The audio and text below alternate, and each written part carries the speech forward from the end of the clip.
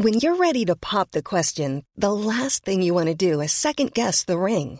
At BlueNile.com, you can design a one-of-a-kind ring with the ease and convenience of shopping online. Choose your diamond and setting. When you find the one, you'll get it delivered right to your door. Go to BlueNile.com and use promo code LISTEN to get $50 off your purchase of $500 or more. That's code LISTEN at BlueNile.com for $50 off your purchase.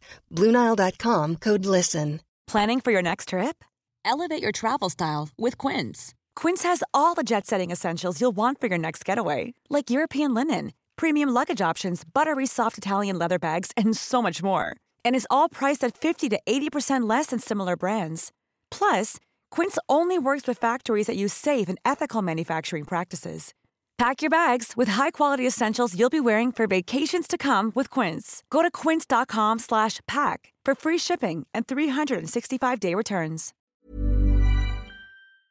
Hello, everyone, and welcome to Podcast Horseman. Back in the 20s, we reviewed a very famous TV show. Welcome indeed to Podcast Horseman, the BoJack Horseman podcast, a spoiler-free, episode-by-episode audio review podcast of the critically acclaimed Netflix series BoJack Horseman. I'm a socially distanced Michael Hamflett. And I'm a socially distanced Adam Nicholas. And Michael, wouldn't it be funny if this was the last night that we ever talked to each other about this podcast?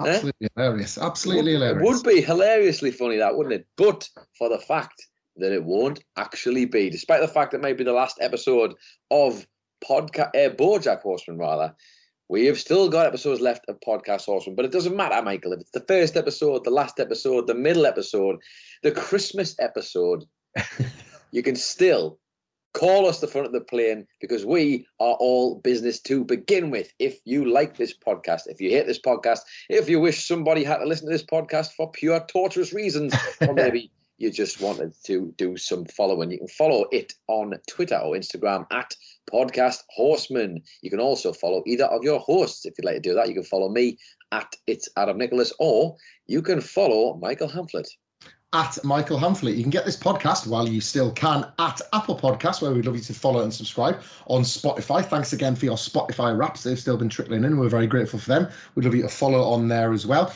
And indeed, on Acast, all of the streaming services, but they're the ones that host us. And every Friday, the link to the podcast goes up on the app Podcast Horseman Twitter feed. You can stream it through the app. You can subscribe on there. You can even find us on Amazon while you're doing your Christmas shopping. You know, if you're unhappy with the delivery service and leaving some negative feedback, why not check out their Audible section of podcasts in the meantime and find Podcast Horseman? And if on any of those services you are permitted to leave star reviews, don't do what you do on Amazon. Do what we want you to do for us, which is leave us a 5-star one. Fool some of those algorithms, and before we go away, get us as high up the charts as you possibly can, get more people finding this podcast, and get more people, as I will be tonight, talking themselves hoarse about a talking horse. And don't think we don't thank you for that.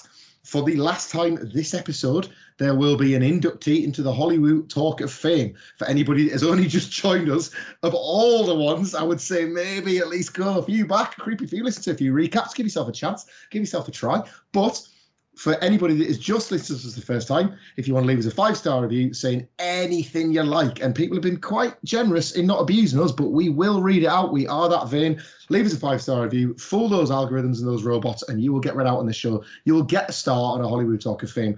And indeed, if you aren't the lucky one to be on the finale of BoJack Horseman on Podcast Horseman, there is still time for you to get your name on this show.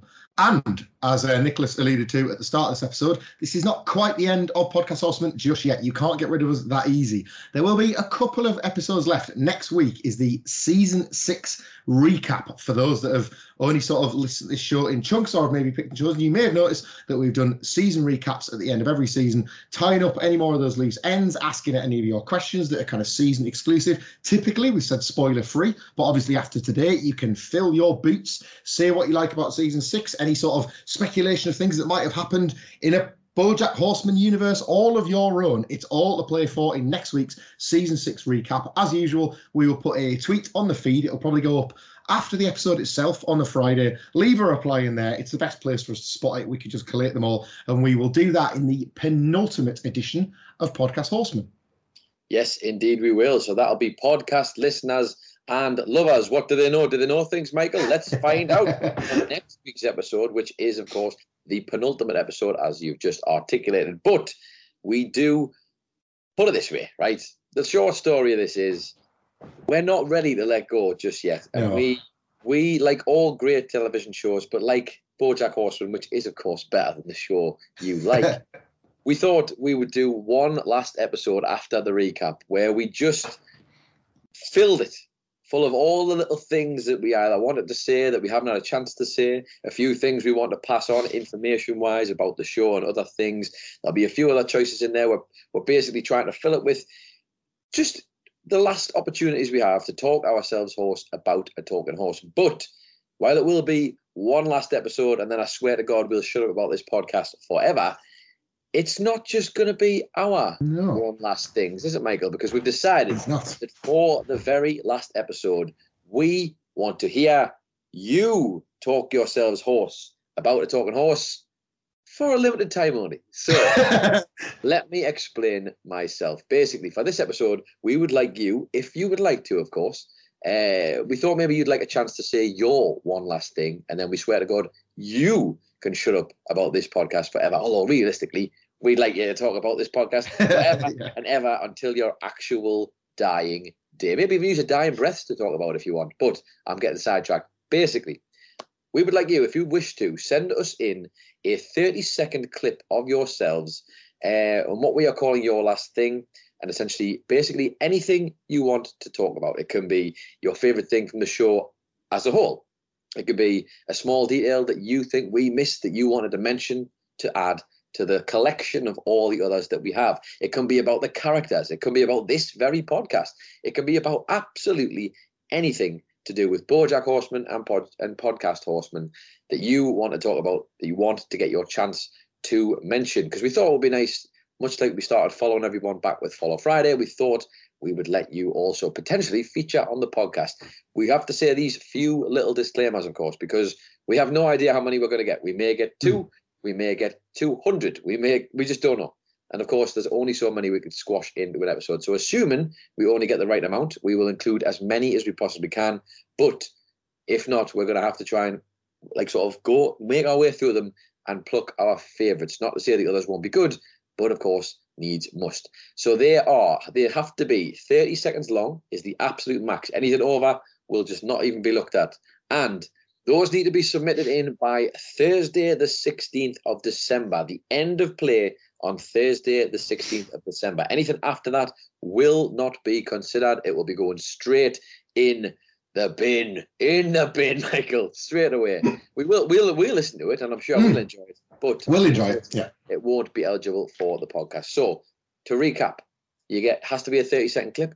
It has to be sent by the end of play on Thursday the 16th, and you will be sending them to our Podcast Horseman Gmail account, which is incredibly and ingeniously named podcasthorseman@gmail.com. So send your voice notes to us so we can include them on the podcast. Anything you want. It is your opportunity to do your one last thing for this podcast. We'd love to hear it, as well as we'll be giving you a lot of ours. We'd like to hear yours too. So one last time, Thursday the 16th is your final date. 30 seconds is the length of the voice note. And podcasthorseman@gmail.com is where you're sending them to. Okay, that's everything for that bit. Shall we actually go and do this now, Michael? Shall we go and do the final episode of BoJack Horseman? Oh, my goodness. How's your day? You want to read your shopping list? Do you want to just talk how was work? Get through first. Then? Do you know what it is? Funnily enough, I feel like last week you were ready to dive in and I wasn't ready. But this week, I think I'm ready. Go on then. Oh, come on. We can do this. So, here I go, Michael, to read the synopsis for the very last time, which I thought was last week, but I guess it's technically this week. It is season 6. It is episode 16, the grand finale of BoJack Horseman. Nice while it lasted. A celebration brings people together. That is the synopsis. That is the reason you and I are here right now, Michael Hamflett, to talk ourselves hoarse for one last actual episode of BoJack Horseman. Michael Hamflett, But one last time in terms of episodes by episode reviews, the floor, my friend, is yours.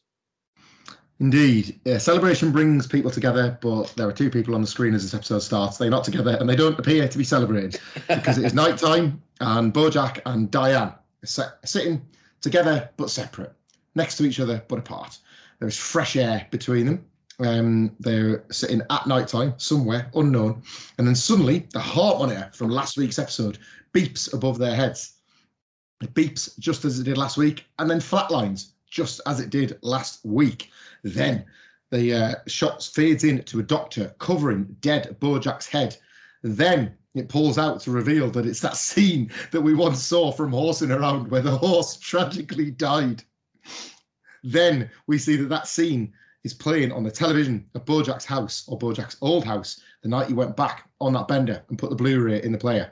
Then we see the family that now live there returning home to see the house completely trashed and Bojack floating, presumed dead, in the pool. Then we see a newspaper headline saying, quote, "Horseman dead." Then it pulls out to reveal that it's actually a copy of Variation saying, quote, "Headless Horseman, Cinematic Universe dead at Sony," with an article to the side of it saying, "Bojack Horseman not dead," which is of course accompanied by the sneezing Bojack image from the time that he accidentally sneezed on Marissa Tomei. The real Bojack awakes in a hospital bed, which, if you listened to our episode last week, or you indeed watched the show without skipping the credits, you would know that there was a good chance he was going to survive. This is the confirmation. But he's not traditionally allowed to wake up because he finds himself handcuffed to the side of it and being monitored by Meow Meow Fuzzy Face. This is all formed part of a montage that continues. I'll give this man his full title, Michael. God damn it, for the last time. Officer Meow Meow Funny Face, that is to you, I think you'll find.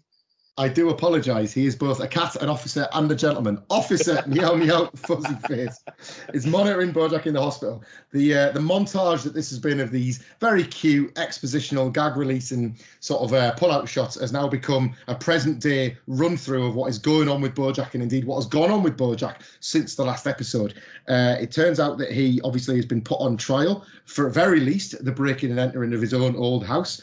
We see the child of the family, whose house he broken into, sat being interviewed with Biscuits Braxby, ironically, of course, in the same place that Bojack had his interviews, either the mock-up Filbert set of his house or indeed his real house.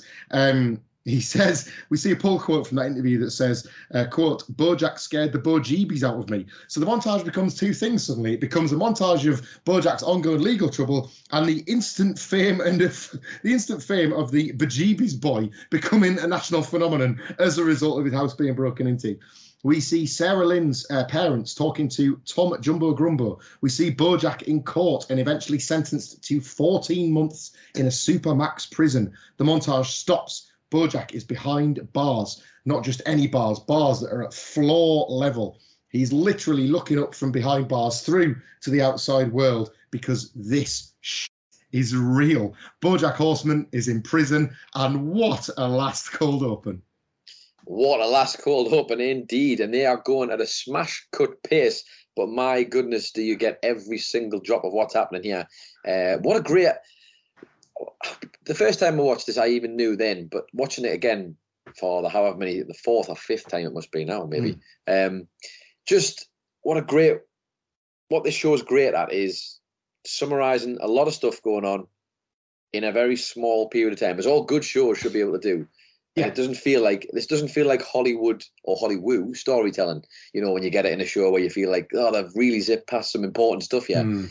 This pacing is perfect for all the stuff we're seeing, and it really sets the episode up absolutely exquisitely for us to jump into next. But at the same time, bloody hell. Catch your breath, Michael, because Bojack Horseman is in jail. He's gone to prison, and the Bojeebies boy has become famous in his wake as well. What a brilliant, and spoiler, because we might as well now, he doesn't come up again, but to know that he has lifted some free fame from the arrest and imprisonment of our titular character in his very last episode is quite some flex at the end. The rise and fall simultaneously of Bojack and Bojeebies is quite something. And it's very pointed at that as well, isn't it? I think it's really important to hammer home just how young this kid is and how very similar it looks to Perhaps the rise of another young star who once was associated with BoJack Horseman. Oh no, Michael. Oh no. I can't wait for the podcast about Bejeebies Boy in 10 years' time that we're going to be doing. Oh, God. I'll see you in 25 years' time because it is happening again. The cycle is continuing. I'll see you in 25 years. I don't think we'll see Bejeebies Boy, sadly, but we will see BoJack, who is in prison. There's a tight shot on him, and he's very seriously explaining to somebody who we can't see, saying how nothing is easy, but he doesn't think it's too late for them to put on the best production of Hedda Gabler the prisoner's ever seen. BoJack is back in prison, playing the role very similar to the one he did at Wesleyan, which is to, I guess, play acting coach, in this case to a series of prisoners. I'm not going to fake this. I know nothing of the work of Hedda Gabler, but needless to say, the prisoners are all in these, like, sweet, childlike makeshift costumes in front of a makeshift cardboard set. And they're obviously taking this very seriously. There's time on their hands. There's a script. There's rehearsals. The lot. You know, this feels like a worthy and earned activity and a good use of all that time that they've got to spend in there. May you permit me just this one moment, Michael? Yeah. Just permit me this moment, because you know BoJack Horseman really well at this point. I think it's fair to say. You spent enough time with him. If you had a guess, Michael, who was the writer of Hedda Gabler, the play, who do you think it might be? Are you about to tell me that it is Ibsen? Yeah, I'm about to tell you, Michael, that it is, in fact. Oh, amazing. I'm sorry, I couldn't leave you hanging like that. I couldn't leave you hanging. I love it. Because only BoJack Horseman would finally manage to do Ibsen. But he's doing it in prison. Kids' toys for props. But he is the director. BoJack, in the absence of Beatrice to even witness it, has finally become the director of his own Ibsen. Oh, that's magnified the magic of that scene. But he's getting taken away from that. Unfortunately, that will be all we get of Ibsen, because we're stuck with BoJack as usual, as Beatrice was for all them years. Because it's time for him to go. He's being released, but it's only temporarily. And he is greeted at the door by Mr. Peanut Butter, who was loaded with crime puns and enthusiasm for getting BoJack back for this weekend release, this sort of day release that is an extra extension, I guess, because he's one of the very great and good from Hollywood. And it transpires that they're going to a wedding. Mr. Peanut Butter takes BoJack to get a suit. And after BoJack inadvertently breaks Mr. Peanut Butter's heart by pieing off the idea of a small plate Lazy Susan-based restaurant, which is great, because it's at this point you realise he'd never even seen what Peanut Butter did with Elefante when he sold it to him. He offloaded that like the piece of it was, and he never thought to see what it had become. And it's like, this was a whole plot point for the, a half a season in our viewing life, and BoJack never once took a sideways look at what one of his only friends was doing with his personal and professional life. So that was a nice reveal at the same time. But because of BoJack's complete disinterest in this desperate sales pitch for Peanut Butter to sell him on a nice small plate Lazy Susan dinner, they end up at the familiar diner, obviously sitting together one last time. They're talking about the wedding, which is between Princess Carolyn and Judah. Them crazy kids got it together like we hoped they would. BoJack gets out properly from prison in a few months, but he's genuinely pleased to be attending this wedding. And the main thing is he just doesn't want to screw the whole thing up, which doesn't start that well when he splatters his new suit with the contents of an entire meatball sub the second he takes a bite. There's a nice cut to them in the car back on their way, and BoJack in a brand new suit, having already gone to have and go and get it replaced, thinking at this point he doesn't want to screw anything else up. Mr. Peanut Butter is talking about how his life is going relationship-wise. Says, quote, "Is my life a movie directed by Christopher Nolan? Because, yes, women are involved, but it's never really about the women. It's about me." And of all the sort of last great shoot seasons to open up, they've just unloaded on, I would say, and we often reference the animals in this show, one of Hollywood's sacred cows in Christopher Nolan has taken and editorializing, deservedly so in my opinion, both barrels. I really appreciated that one. But he's having breakthroughs is the point of that strained as always analogy, is that he is having breakthroughs. He's finally figuring his problems with the relationships out. And he's pleased to tell BoJack this, but the conversation comes to an abrupt end as they have to come to a quick stop. at the Griffith Observatory. Bojack is, of course, immediately rattled by this. He looks on the verge of a panic attack, but Peanut Butter promises him that it's only going to be a short press event, which may go upwards of 2 hours, which only further stresses Bojack out when the paparazzi birds, as they were at the very start of the show, are still there at the end. Bojack's a commodity and he's there to be papped. They capture a few shots of him out of prison for the weekend, but Mr. Peanut Butter takes a stage. It's not a stage, it's a PB Living podium for a very special announcement. He reminds everybody that he is the sweet birthday daddy of Hollywood now. He is a beloved figure in this industry yet again. As Bojack had questioned this show, what is this show about? Whatever it is, the people have fallen in love with Mr. Peanut Butter. In a nice bit of symmetry from last week's episode, when Bojack's TV shows, his CV, I guess, was reviewed by Herb as he awaited death. Mr. Peanut Butter gets to review his as he is reaching the peak of his life. You may remember me from this. And now, of course, from Birthday Dad. But you will most remember me as the stealer of the D. Something he didn't even fucking do. And he's saving that for the big reveal. Incredible. In a celebration of Birthday Dad's success and all the newfound glory it has delivered to Mr. Peanut Butter, he wants to give a birthday present back. Says, quote, I want to give this whole town the D. D for Dad, that is. Birthday Dad, that is. So he has the new D revealed. Goodbye, Holly Woo. Hello, Holly Woo. As the sheet comes away, and it is revealed that the wrong letter has been placed on the sign. This cuts to Mr. Peanut Butter arguing with his sign guys at long last. Let's be honest, this is not a bad business deal is done with this people. But in their defense, they did him a B for Birthday Dad instead of a D for Dad from Birthday Dad. So maybe this one's on them. Meanwhile, all of this, just spending all that time there, the stealer of the D, the observatory, the whole lot, it's rattled Bojack, understandably, who doesn't think he's going to be able to make the wedding after all. Mr. Peanut Butter reassures him, and he notes that he won't leave him at all the whole time, no matter what, unless, imagine this, he sees Erica. I don't know if you're aware of Erica, but if he sees her and he gets distracted, hypothetically, by some noteworthy aspect of her character or presentation. What I mean, Nicholas, we've had a count this season. You know, what are the odds of that happening at Princess Caroline's wedding? What are the... Cut to, and Bojack is all alone at Princess Caroline's wedding. We never get that final Erica, but I like the implication. Feels like a nice time to pause just there with Bojack left isolated at this wedding. We are at the big event that this episode is driving us to. What a scene, what a moment, what a powerhouse, what a payoff, what an everything. Who is that dog? It's Mr. Peanut Butter. Mr. Peanut Butter.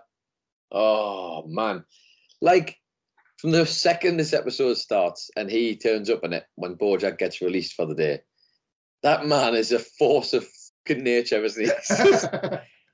And the best part is, I guess, because, you know, this is a season finale, it's important that we get the essence of each character that we're going to visit along the way. Yeah. And Mr. Peanut Butter, of course, coming out with all of his old shtick. Like, I say old, you know, it's not like he's stopped it at any particular point. No. But he's given us the trademark brand of peanut butter from getting I mean, there's no understating how huge the payoff is of him finally getting to do the biggest sign gag of all. And then decides that it's finally time, 6 seasons later, that he doesn't actually cut them out. He says, but he will strongly consider looking for another sign company at this point. It only took him to make the Hollywood D a B after he didn't even see the first bit. Amazing stuff, this. Amazing stuff. But Michael, I mean, let's not mince words here either. Mr. Peanut Butter doesn't ever really get to finish that sentence, and he never will. He never will, because much like the whirlwind that he walks in on, he zips away on one, and that, as you will begin to see as this episode unfolds, that is a wrap on Mr. Peanut Butter. And indeed, what a wrap indeed. Let's just take a second to say what a wrap on Mr. Peanut Butter. It literally encapsulates their whole relationship so brilliantly in one quick fell swoop. You couldn't ask for much more, could you? No, just perfect. And a good indication, as you've kind of alluded to there, We don't know this on first watch, but that is the end of Mr. Peanut Butter. And on repeat viewings, it's nicely foreshadows how every character is going to get some interaction with BoJack at very least, or at least we hope. And we wonder who might come next when BoJack stares. We get a point of view shot of BoJack looking at two doors. One says to the restroom, one says to the roof. And I'm pretty sure we know he's in that right-hand door. But before he can pick one of them, Todd hurriedly stops him to say there's no time to explain, but the fireworks are about to start and they need to go down to the beach so we can sit on BoJack's shoulders. This cuts to them doing exactly that, with Todd finally explaining it was just because he saw how BoJack was a bit stressed and a bit overwhelmed within the course of the wedding and thought he could use some air. Like, that's great. I really think there was probably time to explain that, but that's fine. But in a nice sort of twist on top of that twist, the shoulders literally just was for Todd to get a better view of the fireworks that are 100 foot in the sky. BoJack obviously asks him to get down, but they have a nice conversation about how they're getting on, about how they're doing. Todd wants to know how we got out of prison. Did a helicopter fly into the side of the building so that everybody could walk out? Which is, again, a reminder of Todd once having been at this low ebb that BoJack finds him at, and BoJack doing nothing to help him, which was like a deep pull about one of the dynamics, the many dynamics of their relationship, but a crucial one to get now as they're having what appears to be a friendly bonding moment. Was BoJack ever there? Todd probably doesn't even know that he's alluding to that, but that's certainly a nice reminder of it. Ultimately, BoJack is, as he was with Mr. Peanut Butter, broadly positive about prison in general. It's given him routine. It's given him a bit of structure that he so desperately needed. And most importantly, he's going to be his record for being the longest time sober. Obviously, he's not been able to drink in prison, so that decision's been made for him. And Todd, really kindly at this point, really sweetly, improves upon that achievement by noting to BoJack that after that, he'll set a new record every single day. The day after that, the day after that, the day after that, each one will be one more day that he's not had a drink. But BoJack does worry about being able to uphold that when he leaves prison. But Todd, in just a most magical Todd of ways, uses his own analogy to explain to BoJack how he thinks everything might just be okay. He says he was doing the hokey pokey with some staff in his office the other day, and it kind of gave him that meaning of life moment, that come to Jesus moment, one might say, if one was obsessed with the idea that this was in fact the face of God in the form of a cartoon horse's slacker mate. And he says he'd worked out the real meaning of the hokey pokey is simply that you turn yourself around. The song even says it. That's what it's all about. So if BoJack relapses, he'll get sober. And then if he relapses, he'll get sober again. BoJack will simply do the hokey pokey with his problems, but he'll turn himself around. Todd uses an example of the growing relationship he's got with his mother that has its ups and its downs and its awkwardness, but they are getting there together because they are turning themselves around. And BoJack appreciates the sentiment tremendously, but does question if the lyricists really meant that when they wrote it. And then Todd says, quote, "Isn't the point of art less what people put into it and more what people get out of it?" Let me answer that for Todd, if I may. No, the point of art is to do a podcast on it. You should know that by now. I was about to say, man, I think Todd is that literally, this is what I have to do for the whole show. This. It's a really sweet moment between them anyway. What's great is that BoJack can't tell if he's lost his point at this point. And Todd says, quote, "Oh, well, and then it was nice while it lasted, huh? They Do you get it? Do you get it? Get the joke? Do you get it? They stand together as the waves drift in. They stand on the beach together, just looking out onto the fireworks. It's a nice scene. And as we did say goodbye to Mr. Peanut Butter before, we are now saying goodbye to Todd. We are spotting the trend here, intrinsically character-based moments with BoJack one last time at this scene, as is the case in finales, where for some reason everybody finds themselves drawn together. We've had BoJack and Peanut Butter. What did you make of BoJack and Todd? Hooray! Staying out of trouble, at least. I'll take it straight from Todd's mouth, because what a wonderful little interaction this was. Another one. You're going to find me saying that a lot in this episode because, I think they do a great job of balancing the difficulty that BoJack is, obviously, the difficult waters that he's navigating, I think it's fair to say at this point. Mm-hmm. it's very nice to have these final moments. And from the minute you start to get that impression that this is happening, I don't know, for me certainly, I'm sure it was for everybody else who's listened and watched, you really feel like these are huge moments that we're having here, because this is the last time that you're going to get these interactions.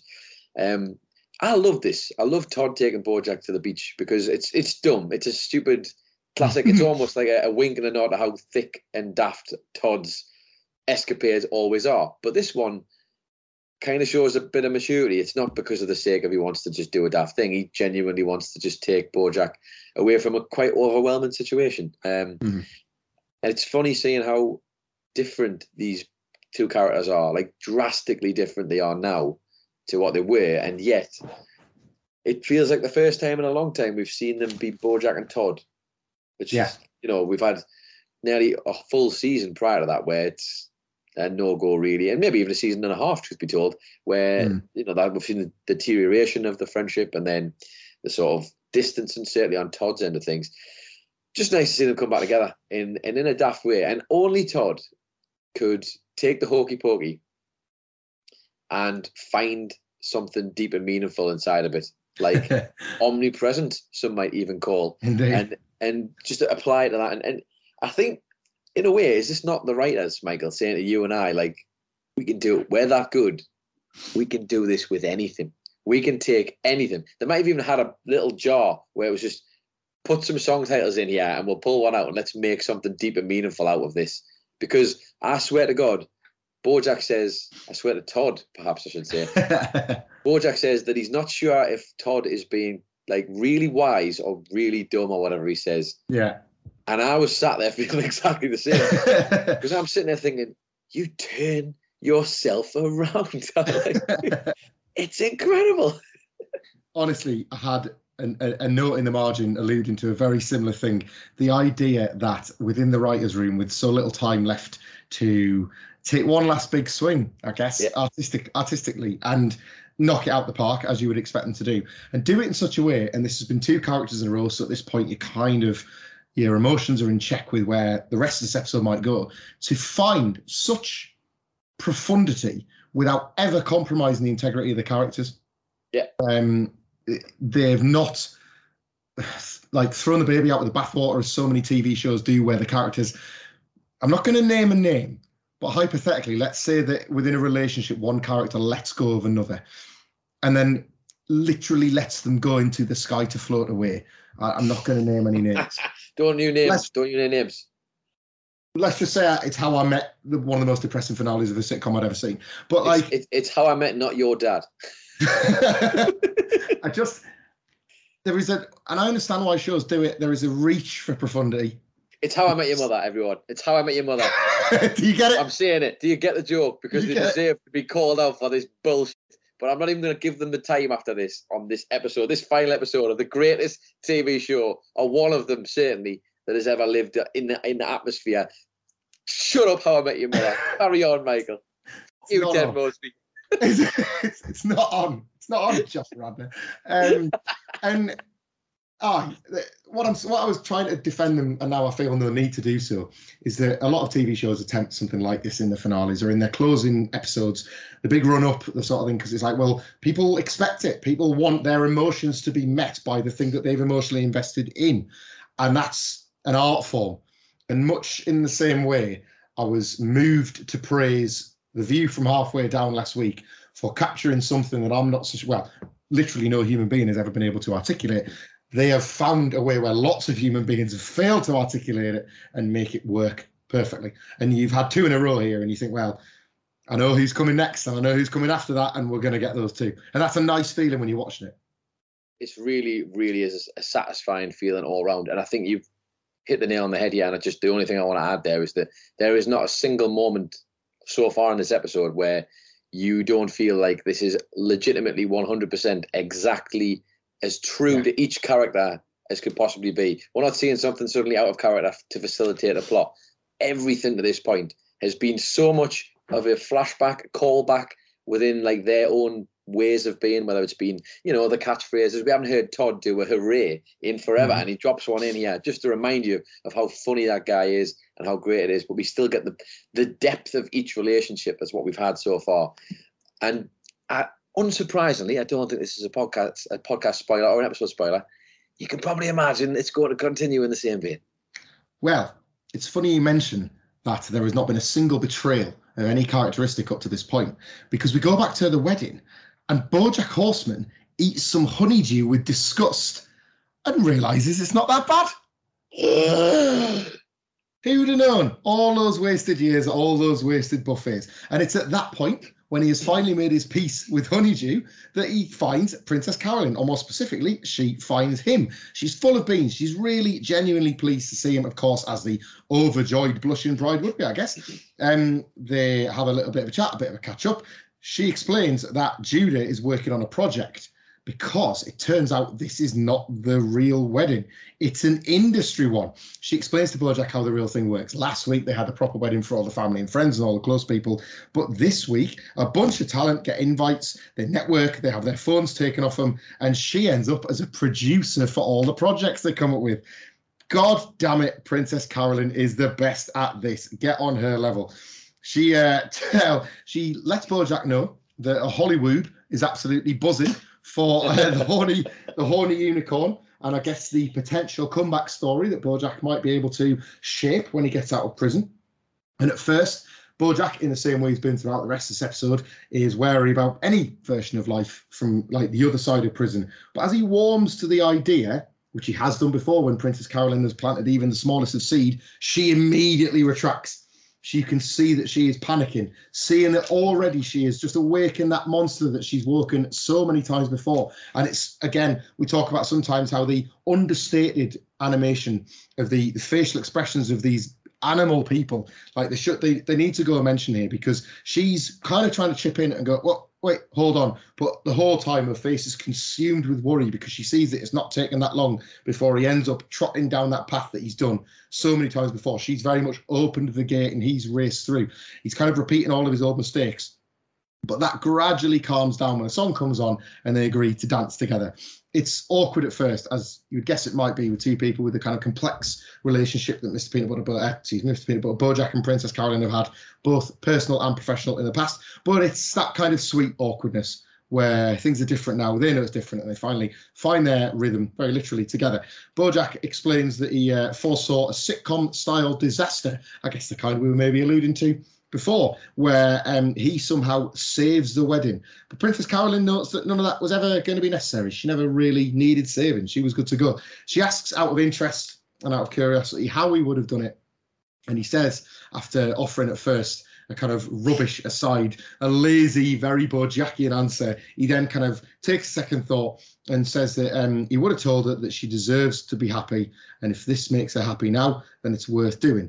She's there because Princess Carolyn thought it was a good idea. And you listen to Princess Carolyn because she's the smartest woman I know. He then says after the fact that if he gets back in the business, he's going to need somebody. He's going to need some representation. And she says earnestly that she can recommend some excellent people. She lets out the most contented of exhales, again, in contrast to all of those sighs, whether it be worried or angry or concerned or unsure, all of them in the past. This one is genuinely relieved, contented, and assured that maybe, just maybe, things might turn out okay in the end, and they dance some more. Honestly, man, this was wonderful. Superbly sweet, and just a very, very complicated relationship to sum up this one. Mm-hmm. But of course, they managed to pull it off so bloody well. Yeah.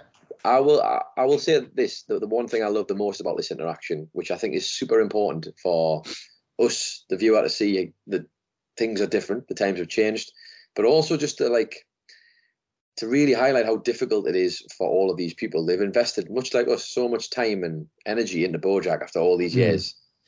And time again have either sometimes enabled them, sometimes they've been part of the problem, but also sometimes when they've tried to be the solution, he has not accepted it. He's not taken heed of their warnings or anything like that, and he has ended up going down the path regardless. I love the way that Princess Carolyn has invited him here. She's brought him to the do. Obviously, yes, she didn't bring him to the friends and family one, but I feel like that made sense. But most importantly, she keeps him at the length that she wants to keep him at. Like in this whole conversation, anytime he tries to steer into, which is why I feel like she's so panicked a little bit when she sort of can see herself inadvertently stroking the BoJack Horseman ego and the sort of cogs starting to turn again about how he could make this big comeback. Because especially when he talks about how he thought he might have had to come and save her and, you know, typical BoJack stuff. The day was always going to be about him and all this kind of thing. I like that she's not cruel about it, but she's very matter-of-fact about it. Just, I wouldn't have needed that. I don't need that. Like, it was never going to happen.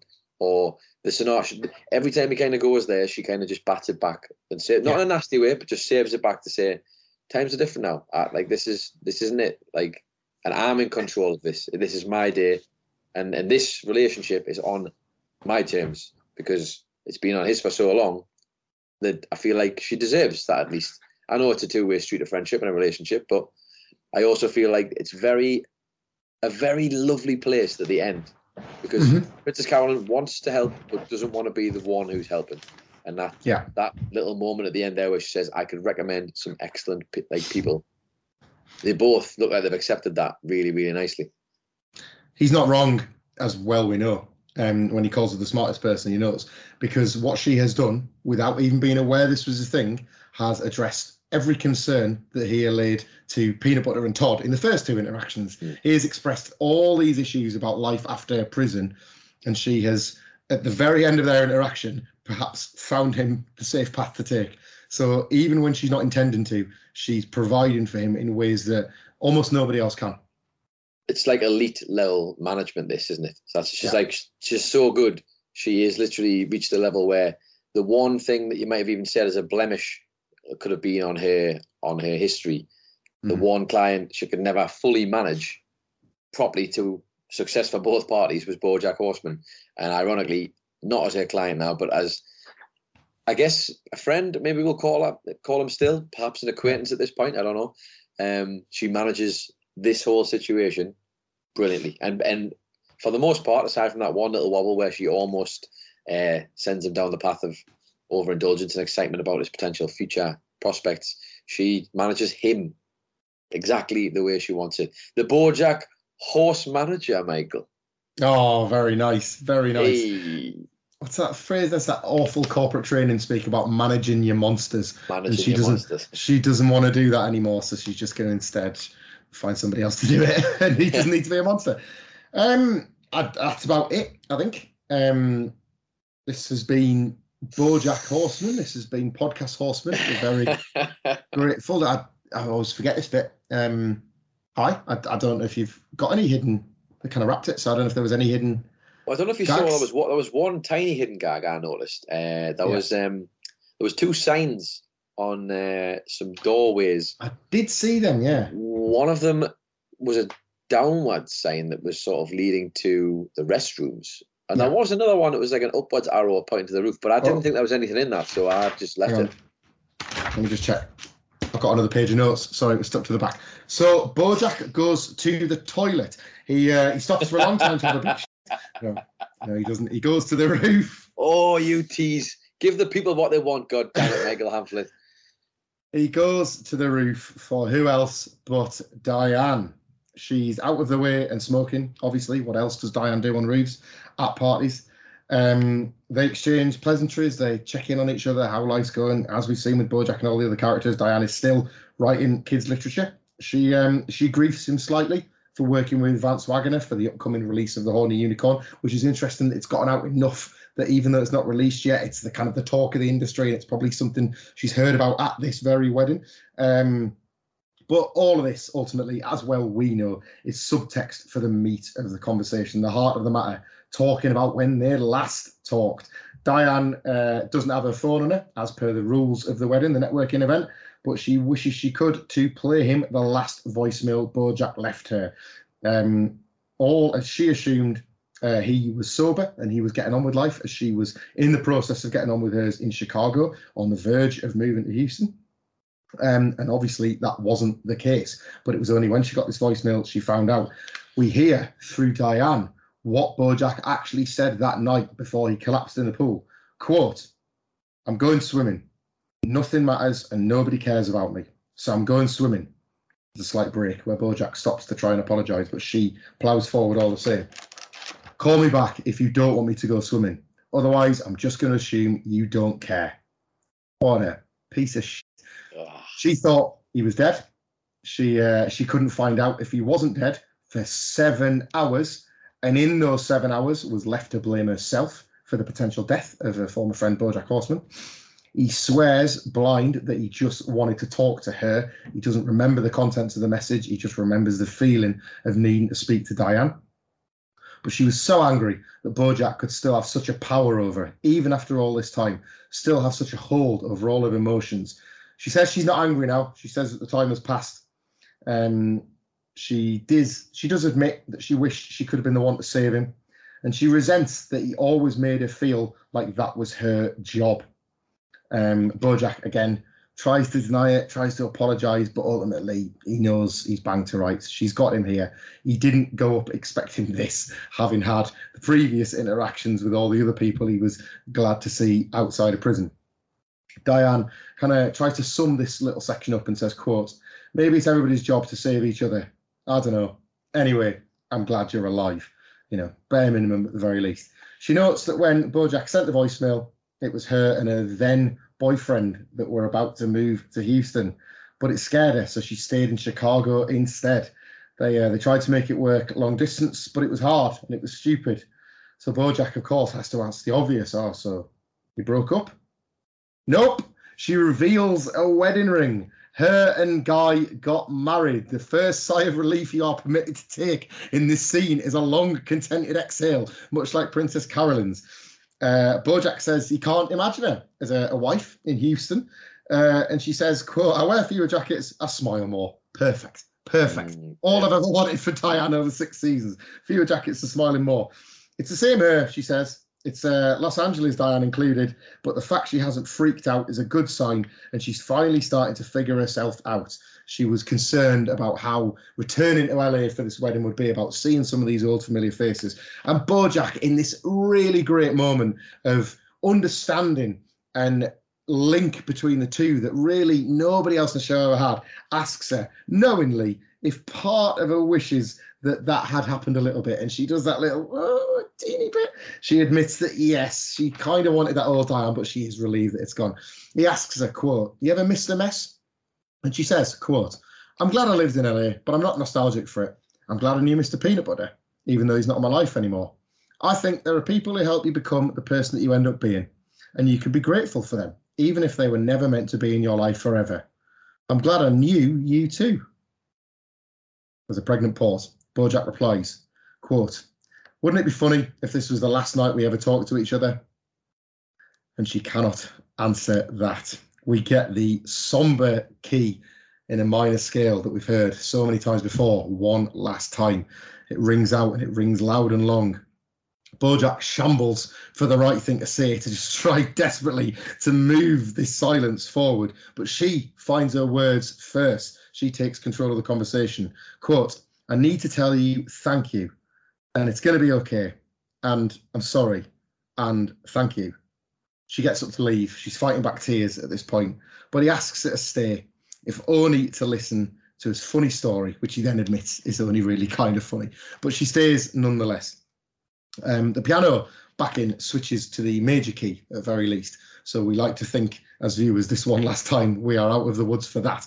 And Bojack tells a story about movie night in prison, about how all the prisoners favoured one movie, now they favour the other movie. It's just a case of learning to accept new things, and how this has kind of dogged movie night in prison for the last 14 months. But, you know, what else is there to really do?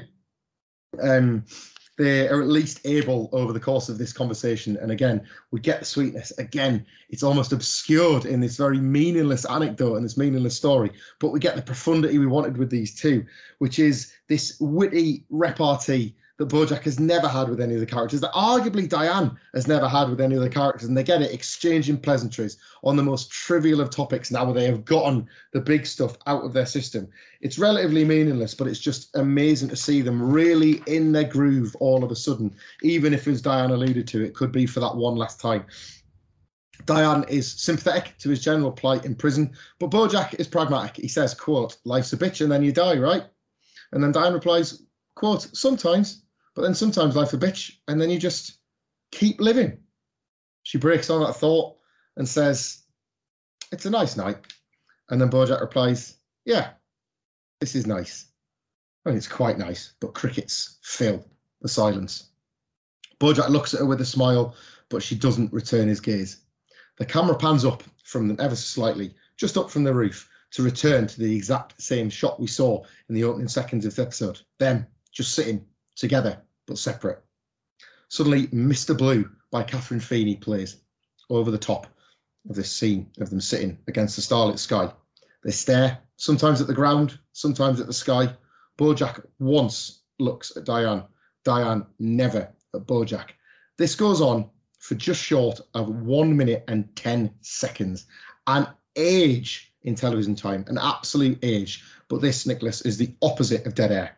This is loaded. This is powerful. This is poignant. This looks like nothing, but it is in fact everything. And we get the credits. And this, Adam Nicholas, has been BoJack Horseman. Ready to pop the question? The jewelers at BlueNile.com have got sparkle down to a science with beautiful lab-grown diamonds worthy of your most brilliant moments. Their lab-grown diamonds are independently graded and guaranteed identical to natural diamonds, and they're ready to ship to your door. Go to BlueNile.com and use promo code LISTEN to get $50 off your purchase of $500 or more. That's code LISTEN at BlueNile.com for $50 off. BlueNile.com, code LISTEN. Planning for your next trip? Elevate your travel style with Quince. Quince has all the jet-setting essentials you'll want for your next getaway, like European linen, premium luggage options, buttery soft Italian leather bags, and so much more. And is all priced at 50 to 80% less than similar brands. Plus, Quince only works with factories that use safe and ethical manufacturing practices. Pack your bags with high-quality essentials you'll be wearing for vacations to come with Quince. Go to quince.com/pack for free shipping and 365-day returns. Hey, it's Danny Pellegrino from Everything Iconic. Ready to upgrade your style game without blowing your budget? Check out Quince. They've got all the good stuff, shirts and polos, activewear, and fine leather goods, all at 50 to 80% less than other high-end brands. And the best part? They're all about safe, ethical, and responsible manufacturing. Get that luxury vibe without the luxury price tag. Hit up quince.com/upgrade for free shipping and 365-day returns on your next order. That's quince.com/upgrade.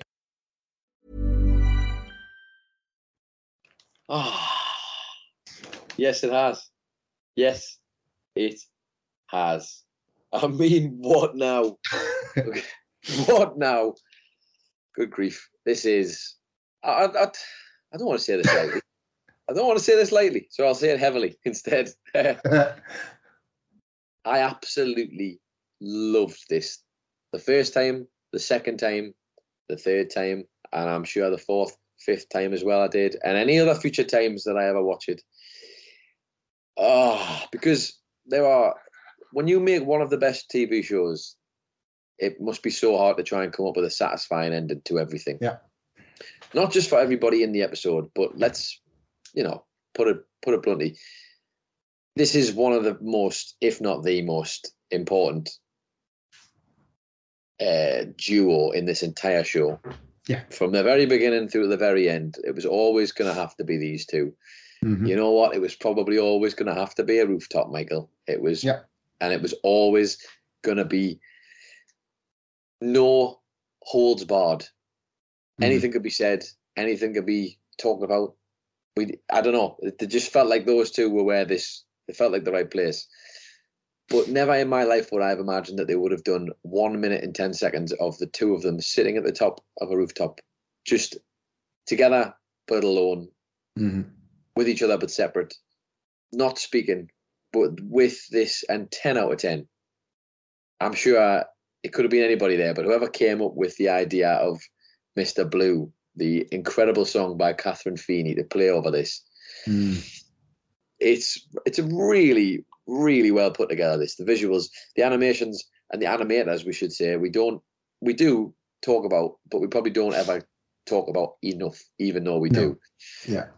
This is one of those moments because it's a terrifying moment. 1 hour, Christ, that would be terrifying. 1 minute and 10 seconds of essentially dead air, but with little glances, little missed glances, little fidgeting with hairs, and little not knowing where to look or what to do or how to even just how to sit anymore. Like it becomes a difficult space to be in. And yet, Michael, a space you didn't really want to see come to an end, did you? No. I mean, this last scene was just so nice while it lasted, in that we had bingo in that.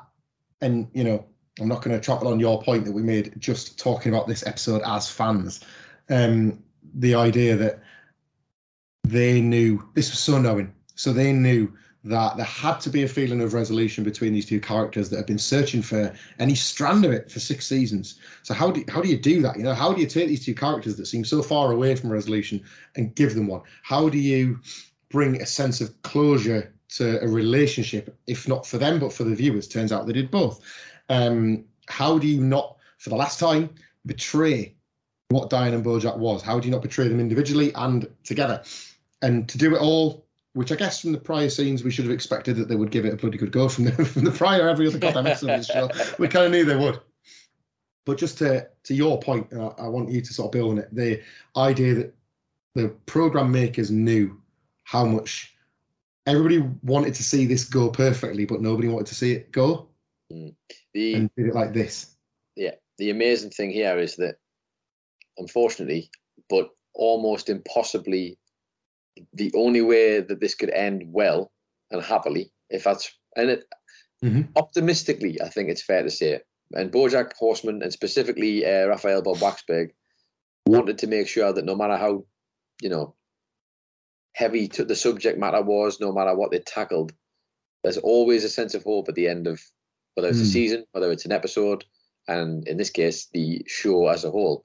But the thing is that the moment of hope and the optimism, the only way it could be properly achieved is, and let's be honest, these two had to go their separate ways. And while they don't, and while we're watching, it doesn't happen, it's heavily implied that this is it. And I can't tell you how much I remember sitting there for a good while afterwards, but for days after, I was thinking about the line, sometimes life's a bitch and then you keep living. And I just, the way they've earned that Diane would be the one who could say, well, actually, no, sometimes life's not just a bitch and then you die. Sometimes life's a bitch and you keep on living, because that's the reality of it. You don't just get to clock out on your terms. Well, maybe you do, but the point being that it's harder to live, as we got last week with specifically, I'm thinking about Beatrice Horseman doing a performance.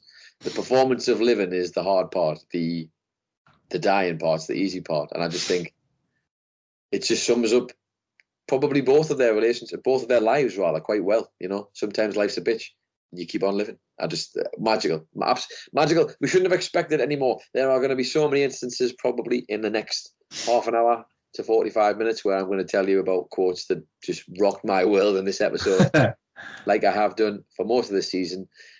God damn it, Michael, BoJack Horseman is better than the show you like, isn't it? It is. And, you know, it's funny you ended your speech on that, because the one last thing I wanted to add, and then I do want to get to your section, especially for this episode, is it is better than the shows I like, with the arguable exception of 2, and I like having the fight. I like having the triple threat between BoJack Horseman, The Wire, and The Sopranos. And it's I hold them all to the highest esteem, and they regularly compete with my affection 1, 2, 3, as I'm sure the makers will be desperate to know. And again, I don't think this is a spoiler at this point, but I know we've alluded to events in those shows, so I'm going to try and be as delicate as I can here. Life's a bitch and you keep on living, and let's just say main characters, whether they be people or whether they be places or whether they be horses, have to grapple with that as the core message of the finale of all of these shows. And the one thing I always go to, and I was said to you privately, and I think I probably said it on this podcast, I felt like The Wire taught me how to watch television. And I can talk about this one in more detail because it's the least spoilerific if you never watched The Wire. But The Wire always, and very early on, told me that what I was watching was the events of a TV show as if I was observing it through like a kitchen window. You know, as if I was just staring through and looking in, and all that was taking place was just something I was getting to watch. What that means is eventually those events are going to change. I don't get to see them play through to an ending. They're just going to happen, and then they're going to happen without me when I walk away from the kitchen. That's what's going to be like. That's what's going to be the reality. Is the stuff's going to continue on when I'm not watching. This did that. The Sopranos does that. Again, I don't want to spoil those wonderful shows, but I certainly think there is something to be said for those of us in the know that realise how special these truly elite tier things are. That there is a real feeling of satisfaction, not in the neatest of little packages, but in the realest of ones. Yeah, of course there is. And you could try and tie an episode up as nice as you want. You could try and tie a season up. You could try and tie a whole goddamn show up as much as you want. But you want a finale that's going to feel true to the source material, that birthed the whole goddamn thing. And you also want a finale that genuinely gives you... I don't know, the tangible thing I'm trying to think of is that, yes, hope has always been the message, but it feels like this is how you would deal with real life. The things that we are tackling here are not like, and then everybody, like, yes, there was a wedding, but brilliantly, what other show would have the bollocks to have a wedding that you don't even get to see the groom? Yeah. You don't get to see the groom in this episode because the wedding isn't important. The wedding is an event that happened while we weren't there, as you say, while we were in a different room. The wedding happened. 2 weddings happened while we weren't in the 2 weddings, yeah. 2. And we never see Judah. We get a tiny glimpse of Ruthie running around, but we never see Judah, which doesn't mean he's not important, by the way. Obviously, I'm sure it was more of a restrictive thing. But every little detail they give you there within this episode justifies perfectly why certain things have happened. Diane not having a phone because Princess Carolyn didn't want anybody have the phones that they all do, but it means ultimately we can't. She has to then recall that whole instance from her memory, which is even worse. All these tiny details give you the kind of finale that we all deserve, because it's a show that you stick with, and you've watched this horse do some terrible things. Let's not forget, anybody who's feeling sad and sorry for Bojack right about now, let's not forget all the things. That horse, whether we like it or not, is a stupid piece of shit. But I don't want to end on a dour note, so let's perhaps go and do some horsing around, shall we? Yes, please. The part of the show where we go back for one last time, Michael. We go back throughout the episode, right back to the beginning, and we find all of these small details you might have missed, all the hidden meanings behind certain things, and all of the Easter eggs within the episode. So we go back to the opening montage of this episode, and obviously things are coming thick and fast, and I have no problem in letting you all know that this was the longest part of my whole review, actually. This mad cold open that was going at light speed. So let's try and dive through this. As you mentioned, we get the newspaper of a moment that says like the horseman dead, the gag that we see in that screenshot immediately. We obviously zoom out to see that it is an issue of Variation magazine rather than Variety. And it says Headless Horseman, Cinematic Universe dead at Sony. And it's an article by Grovel Wiggleworm. And you'll see in the on the image, you'll see there's a horse, Michael, with the Headless Horseman on, walking through the woods. And, call me crazy, but it doesn't look too dissimilar to the image of Bojack Horseman with Todd on his shoulders. Perhaps slightly different, but it's there nonetheless. And the little bit of copy that we do get to read is as follows. The long-awaited Headless Horseman Reborn, Fall of the Unrisen, has been officially cancelled after numerous delays, and director Guillermo del Toro expressed his regret that the project never came together. Quote, "It would have been a real change of pace for me. It was going to be all dark and spooky, with skeletons and strange animal monsters, and maybe some real big robots as well." I tell you what, man, when Raphael Bob Waxberg decides to get his guns out, he doesn't miss, does he? He doesn't miss. The man is a top shooter, I will say that much. And I love that the fact that for almost all of them, it's just a situational thing. It's never normally a legitimate shoot, unless he specifically tells you. and unless it's Jared Leto. I'll ask him about it on the finale. We also get the little bit to the side of that, as you say, the reveal that shows BoJack Horseman not dead, and that's by Chide Montgomery. And it's just a little quick bit that says, trouble actor Horseman was rumoured to have died this week, but a report has been released stating, but you can't see the rest, it's been cut off. But the thing you can see, of course, is the picture that is used for what was almost his obituary. And would you believe it, Michael? Of course, it's the picture of him sneezing on Marissa Tomei. Of course it is. What other picture would it be?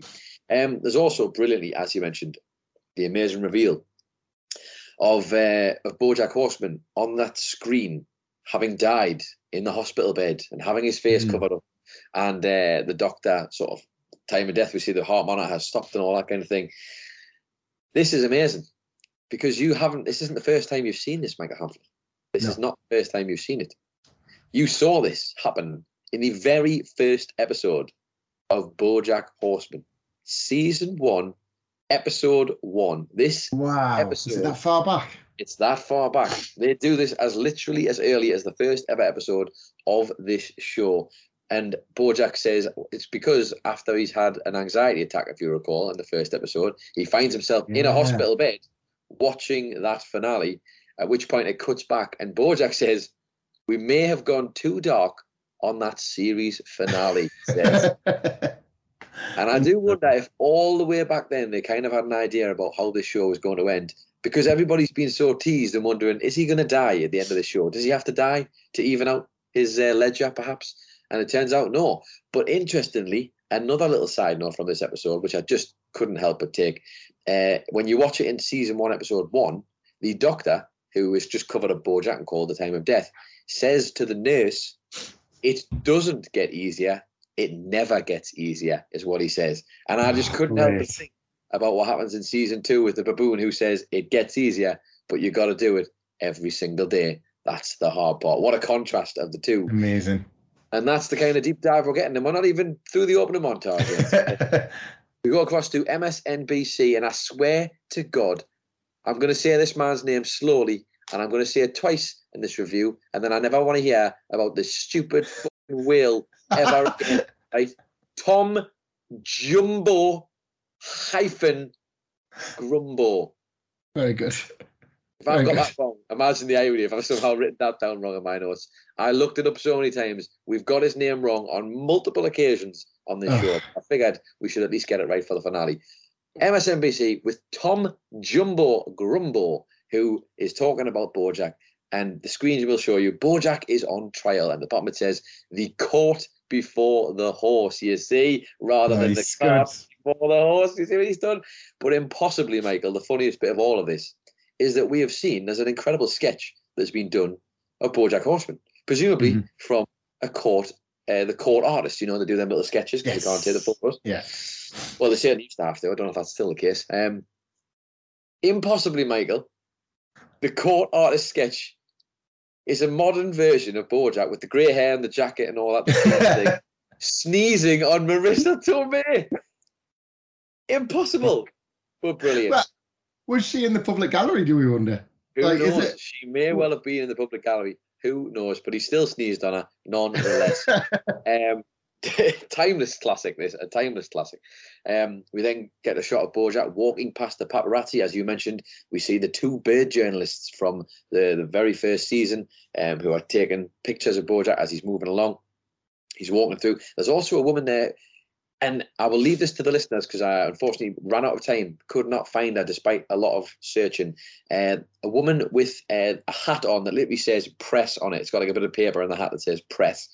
And I'm sure she's been there to take a big scoop off someone earlier in this, one of the earlier seasons, maybe someone leaking the lid on something to do with BoJack. And I couldn't remember where it was. So if anybody knows and remember, please do let us know at Podcast Horseman. I feel like a hack for having to ask, but I just ran out of time. And it was being far too time consuming for a tiny little moment in the episode. We see then a shot of the magazine Drama Weekly, Michael, which has quite a lot going on, would you believe? And a wonderful way to kind of give some nods to characters from earlier seasons, as you'll kind of get the gist. We get a lot of that in this episode. But the magazine is called Drama Weekly. You'll see the main headline is BoJack scared the bejeebies out of me. And we see horrified boy tells his story. A little picture of the boy on the Biscuits Braxby show with like a split screen half and half picture of Bojack.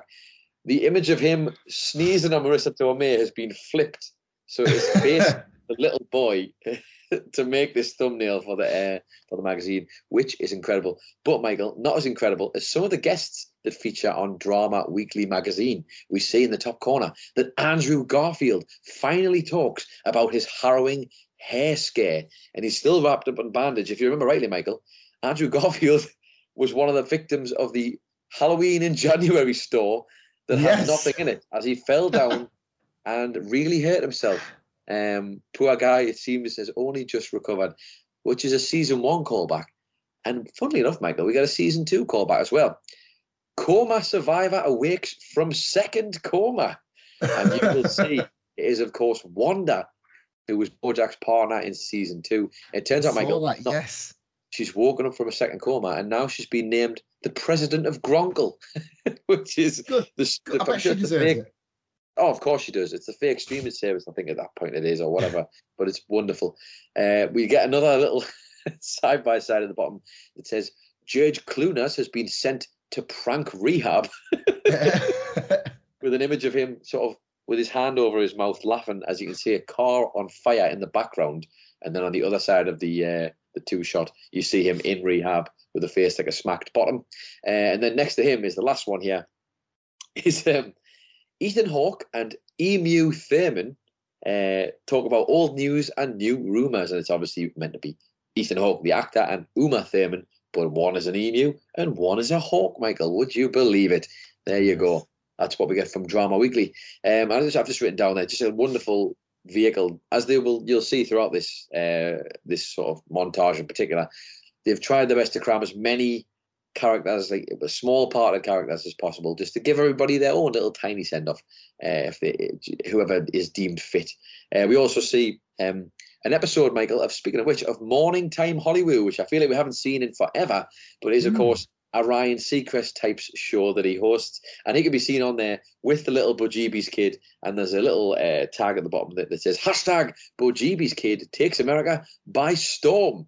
And if you're watching the visuals, Ryan is laughing his head off as the kid is reenacting Bojack in the pool, drowning in the pool.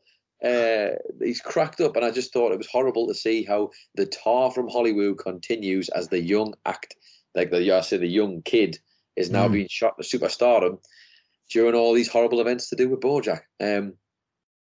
Also, because of the sort of nature of that, you think of the young child actor, Sarah Lynn, and the young child performer this kid's becoming. We do move to a shot of Sarah Lynn's parents on MSNBC, Michael, with Tom Jumbo Grumbo. And interestingly, let me get your read on this, because I've got Sarah Lynn's mother and her father, and Sarah Lynn's mother is holding a picture of Sarah Lynn. The only thing is the picture is back to front and upside down that she's holding, and the dad kind of has to correct her and turn it the right way around. I couldn't decide if she was so distraught she had the picture upside down, or what I actually think it is she actually not that sincere, Michael, and she's just trying to get a bit of attention for her daughter's death. That's the way it felt to me, because she hasn't exactly been the best mother, I think it's fair to say. No, there have been a number of references without ever going overt to exactly how much her mother had her best interests at heart, living or dead. And I caught that on a second or a third skim through that opening montage, and I did wonder if that was there to imply that this kind, I guess, is that Sarah Lynn's father, or is that like Yes, no, it is. It's definitely her father, yeah. That is a man that hasn't really been mentioned before, because it's always been that kind of like pushy mother stereotype, I guess. It's always been her that's been more in charge. I did think that was another jab at her for not being the most thoughtful as relates to her deceased daughter. Slightly insincere, I think, is what was the vibe I was getting. Yeah. But now for a wonderful, wonderful little collection of people, we go to Bojack in court. And of course, Michael, what happens in court? A jury decides your fate, and we get a hell of a jury in this particular courtroom. Anybody who's ever seen Seinfeld, specifically the finale of Seinfeld, will probably have been feeling some similar vibes going on here. Bojack being put to task by a jury full of disgruntled people made up of his hit list from seasons 1 through to 6. I'll do the back row and the front row. The back row is as follows, from left to right. We see, I believe it's Pam, who is the woman who he sleeps with in season 1, the blonde-haired woman who's with her friends at Bellican's bar, I think it is. Oh, yes. Who he basically says, when they're all taking videos of him, he sort of gives her a bollocking for like, you people are all fake. And then, but he does call her pretty at one point, I think she says, and they go home and they sleep together. She is there. And then next to her is Veronica, Michael, who is the bird woman PA who kept getting the door in the face during the filming of Hollywood Stars and Celebrities. Oh, yes. Find out, you will recall her. She got a number of horrible things happened to her during that film, and Bojack definitely hit her in the face with a door at one point. Also next to her is the elephant in the room, Michael, who you may remember from season 2. It was an elephant man who was doing DIY, I believe, from Lowe's, the building company. He was actually making Bojack's autoerotic asphyxiation contraption, if I recall correctly. And it was when he and Wanda walked in the room and she said, let's talk about the elephant in the room. And he takes the hoof on and walks out of there saying, and just walks out. And Bojack says, he's never going to forget that. Do you ever feel, when you recall a gag like that, and you must encounter these a lot more than I do, do you ever feel that you can't quite believe that that's the show that we did a podcast about? I know, it's amazing. As we sit here on the precipice of its ending. How is it a sentence that I have to say that one of the jury members is the elephant man doing the DIY on Bojack's autoerotic asphyxiation contraption in season 2? Wonderful stuff. Also, Michael, next to him is an even more disgruntled Sandro, who you will recall was the waiter that Bojack fired from Elefante, who completely picked up the wrong end of the stick initially as Bojack and Princess Carolyn were arguing. But then Bojack had to fire him because he actually kicked off with him and went mad, who did, of course, eventually end up going on to open up Sandro's place, which became the other dining experience that we would sort of pop in on throughout season. So he's there. We also get next to him a fish woman, Michael, who you may recall was the fish woman contestant from Felicity Huffman's Booty Academy, who Bojack Horseman gets to sleep with Miles the intern, who was trying to distance from Hollyhock to prove that this Miles guy was dodgy. But she, of course, sleeps with the PA, not the intern. She sleeps with the actual PA, so it all goes a bit wrong for him. And at the very end of the back row, we have Beyonce, Michael. Of course we do. Oh, well, yeah. Beyonce, who's still furious because she sprayed her ankle, if you will recall, after Bojack was throwing money off the rooftop, if you remember, when he was trying to be a celebrity. It was causing all kinds of problems to distract everyone from the Hollywood D being floated away by in a helicopter. We then go to the front row of the jury, and there's a mantis shrimp man who is on the left-hand side, who was, in fact, a worker at the saltwater taffy factory that Bojack exploded in the episode Fish Out of Water, and seemingly didn't have any consequences for until now. Not to interrupt you mid-row, should I say. Of course. What a gag this is, by the way.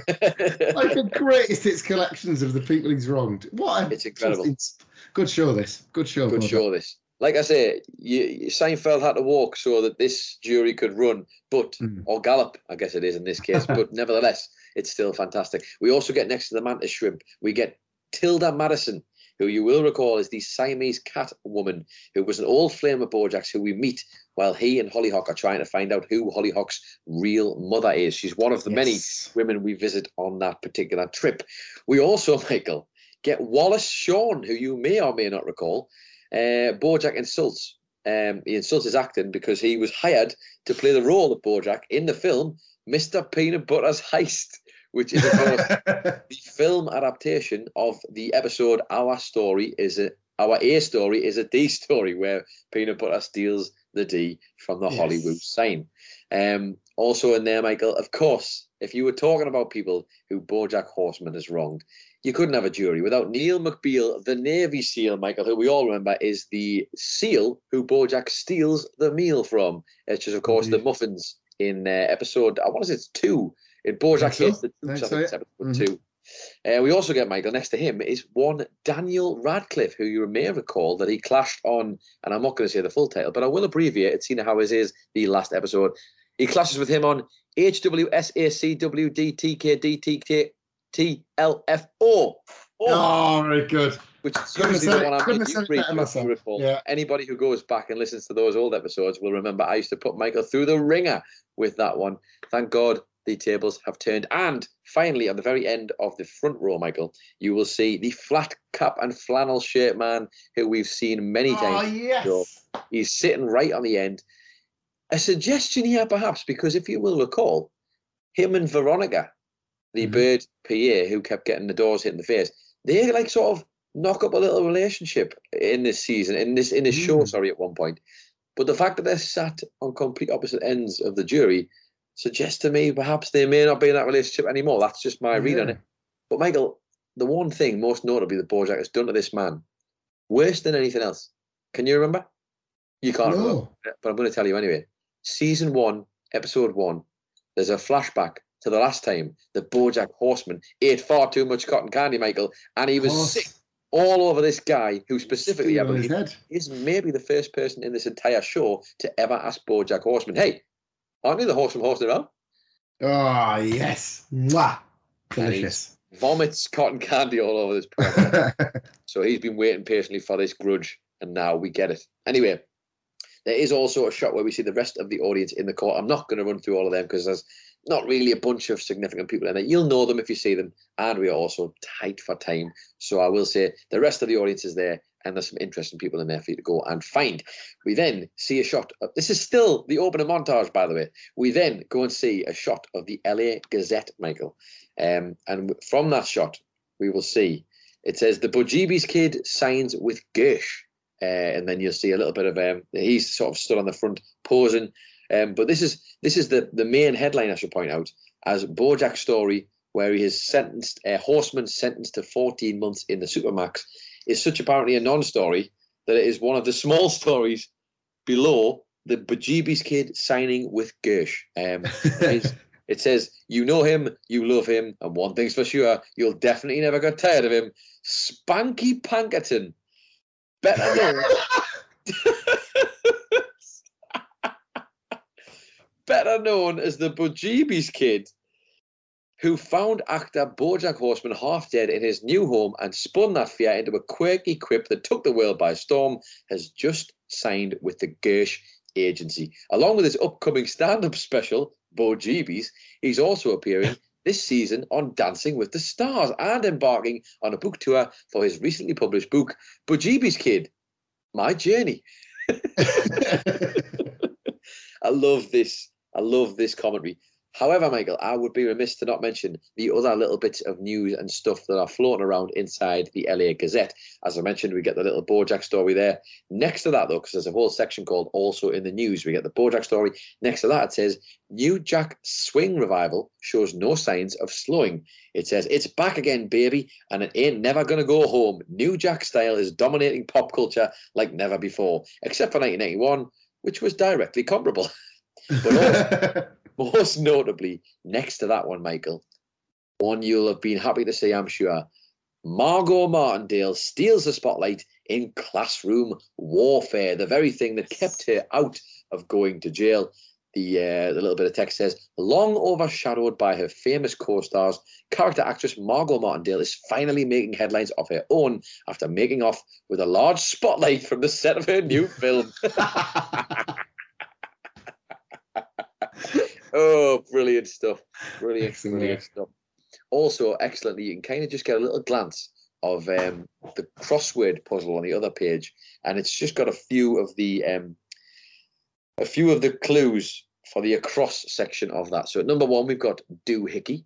At number 5, we've got oh, and then a bunch of underscores with an exclamation mark. We've got number 9, birthday dad holiday. Number 14, what's a magic? Number 17, director Jannings. I reckon you could probably come up with the answer for that one. We get number 21, 2004 hit for Sarah Lynn. We get number 23, White Whale CEO. Do you see what's happening here, Michael? They're making you remember all of the things. We get 25 across, Purrs, which could be, I don't know, Michael, a cat lady perhaps. We get number 26 across, Vanity Plate for a meerkat, maybe. We get number 32, Shit's Beak Materfamilias.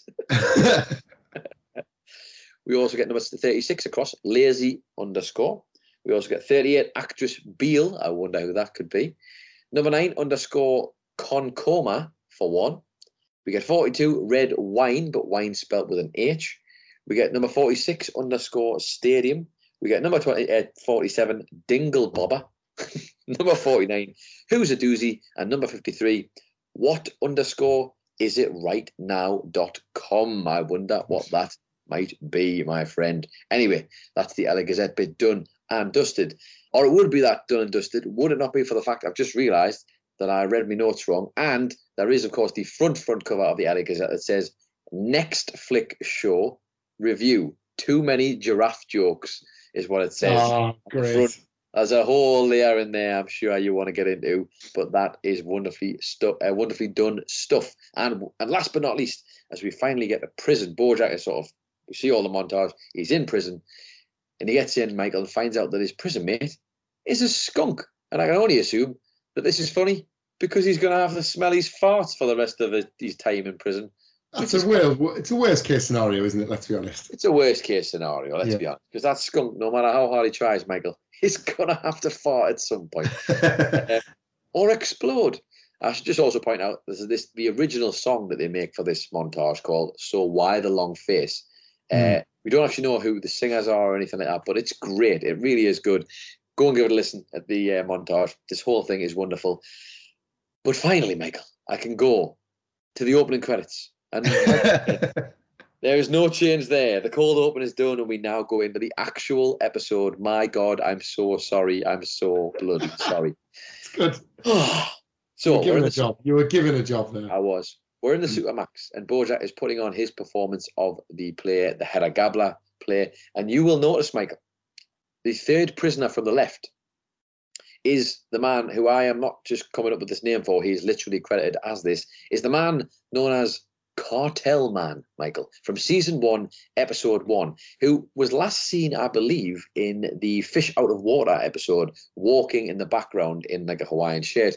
But interestingly, when Bojack, he's the guy who Todd is forced to put on his daughter's 15th birthday party at Bojack's house.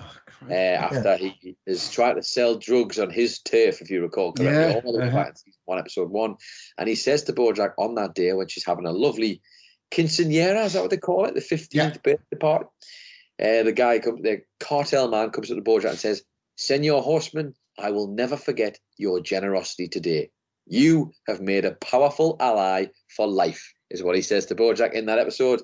And after Bojack unknowingly throws that 15th birthday party, Michael, I'm not sure this is how either of them probably imagined how this ally for life thing would have turned out. But hey, here they are doing a play together in prison.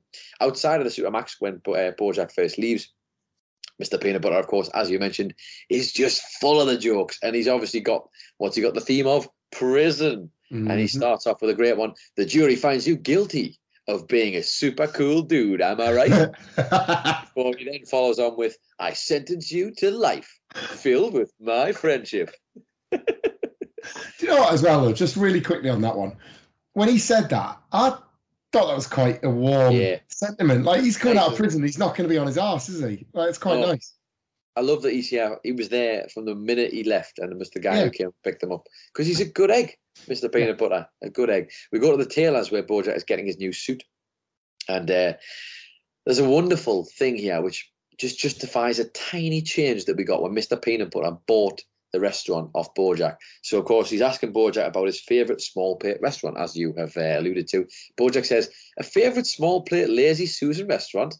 Hell if I know. Mr. Peanut Butter incorrectly hears this as Elefino rather than Hell if I know, to which he says, Bojack, it means so much that you would say that. Because, of course, they changed the name of the restaurant from Elefante to Elefino, and I'm almost 100% sure it was just for this bloody joke. To do it at one point because it's funny. And hey, you know what it is? It's brilliant, and it paid off wonderfully. We go across to the Silver Spoon Diner because, of course, we had to at least drop in there once, Michael, in the finale episode. You'll see a few things familiar that we've seen. There's a billboard in the background that is always changing, but at this particular one, it's a bit of a happy ending, I guess, for Well, maybe for Gina Cazador, of course, who you will remember was Bojack's love interest and the woman he nearly killed in season 5. It turns out, Michael, and I can't remember if we knew this or not already at this point, but I will mention it now.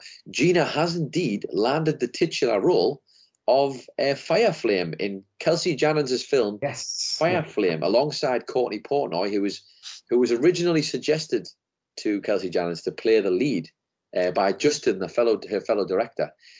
This is kind of cool because it sort of tells you there's proof here that Kelsey Jannings decided to give Gina a chance at being the lead character in this and not going with the Hollywood, I guess the Hollywood favorite type pick in Courtney Portnoy. She casts her as the villain. She casts Gina as the hero of the film. I just thought it was a nice little wink and a nod back to Gina.